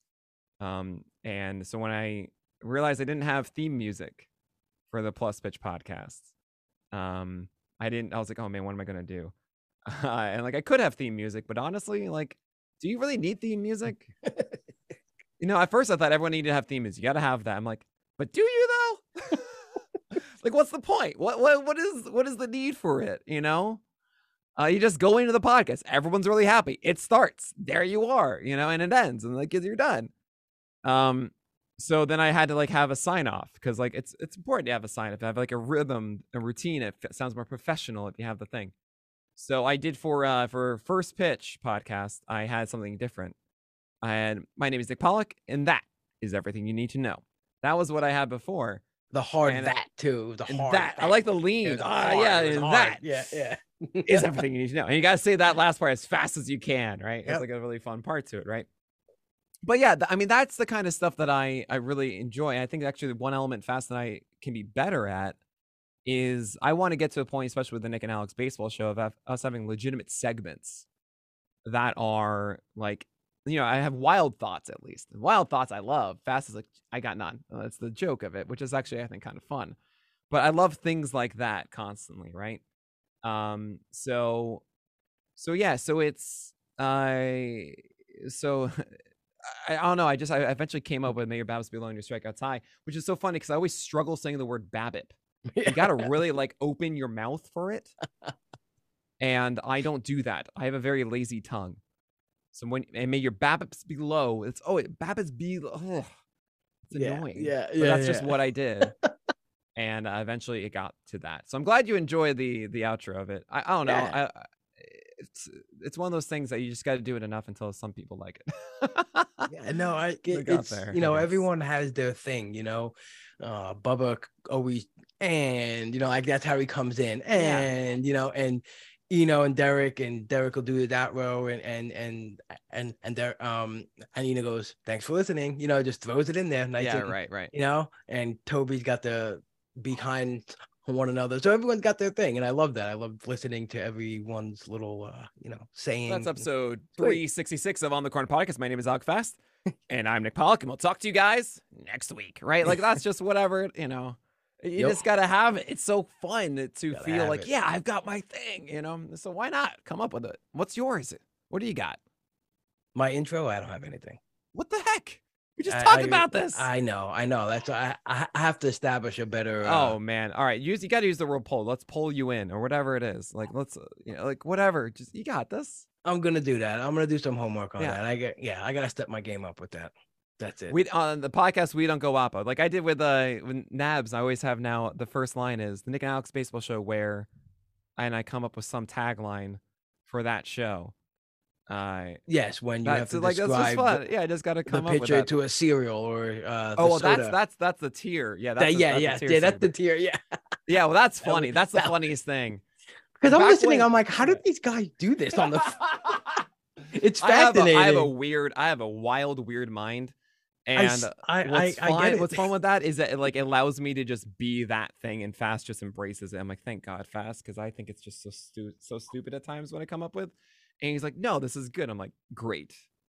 Good. It's just like whatever the mind just goes to. You just latch onto whatever the direction it goes. And as someone with ADHD, there's a lot more things, I think. So it helps. That's great. Awesome. Nick, thank you for joining me. This has been awesome. I think we did really well here with actionable advice. I'm happy with the length of it too. It's exactly what I was thinking. Well, this is what I said. Is that's going to be the longest podcast ever. Me and you combined, right? Yeah. I've got to get 4 in here, and then all of a sudden we have a 6-hour one. But I'm really excited now because I'm going to get to hear your outro. I get to hear it now. Are you ready? Do you have one? I don't do it on the pod. I do it when I do. You do it when you do it off. Yeah. Can you do it for me on the pod this time? You're not going to like it though. That's the thing. Well, then make it one that I'll like. Oh, I can. It's a signature one. Everyone else likes it. Oh, you're like, oh, then I'll like it. Why would I like it then, Rob? Because I curse. That's why. Oh. No, all right. I'll let you do it. That's your thing. I'm not. This isn't my podcast. That's yours. You're gonna curse, and that's fine. You're gonna. It's not a big curse. Like I said, it's a like Toby says, listening. Be kind to one another. I said, don't be a bag of shit. That's what you say in the outro. Yes. Yeah. That's amazing. Yeah. Because it's simple. I love it. I love it so much. Okay. Yep. That's fine. That's fine. I'm okay with that. It's just a simple piece of advice in life, like you're saying with Jeffrey Spring. Just don't be a bag of shit. Hey, my fifth mantra in life is don't suck. So I'm with you. Yeah, exactly. I'm with you. By the way, everybody, PitchCon 2 weeks. Come by. Boom. It's free. Pitcherless.com/PitchCon. Be there 11 a.m. on January 25th through 28th. It's gonna be 11 a.m. to 10 p.m. Eastern time. 100% this year is going to charity. 100% to the ALS Association. Pitcherless is not taking any of it. So help us reach our $10,000 goal. It's 44 hours of baseball content for free. There's also prizes to win from subscriptions to merch and all this fun stuff. Just be there. It's the best 4 days, and you get to hear all about PLV. So come on by January 25th, 11 a.m. sharp on that Wednesday through Saturday, because I know you're going to watch football on Sunday. I get it. No, I get it. What's football? I haven't watched a football game all year. Everyone watched the playoffs on the next day. It's so stupid. Nah. So stupid. There's better things to do on Saturdays and Sundays. Yes. Absolutely. Amen. All right, take us out, Rob. No, I just wanted to say yes. Everyone, do the PitchCon thing. Go to PitcherList. Support You're everything. gonna be there. I'm gonna be there. I'm also gonna be donating a prize.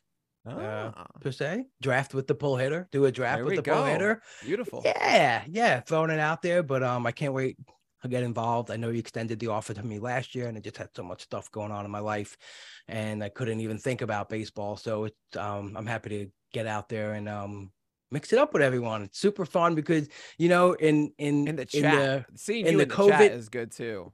in the COVID year, it was like the thing that brought life to Yeah, everybody. it It was like it was great. It was really it wonderful. was just I just remember being, holed up and just that was such an escape from everything. And it was just so great. It was just so great to observe that and just like really I learned so much. Every panel, you just listen in, give everyone the support. Yeah, in the chat because the chats are like fireside chats going on and it's just so much fun stuff, especially when Johnny L was up there for presenting. Everyone was saying the funniest things like, who the hell is this guy? He's a Oh, riot. and Michael Govier too. And Govier, Michael yeah. Govier's presentation last year. By the way, you can look at all these on YouTube on our Yep. PitchList account. We're all available. Check those out if you want to see previous years. But yeah, it's gonna be really fun. Then we got the launch of PL8 on February 7th. After that, oh boy, we have a new subscription this year that you're gonna probably want to be interested in, Ram. It's called PL Pro. PL Pro. Yeah, lots of new things coming. So we'll tell you about that. Exciting. Soon. Awesome. Yeah. Great, exciting Nick. Thank stuff. you so much, buddy. Absolutely. Thanks so much for having me, Rob. All right, everyone. Thanks for listening, and don't be a bag of shit.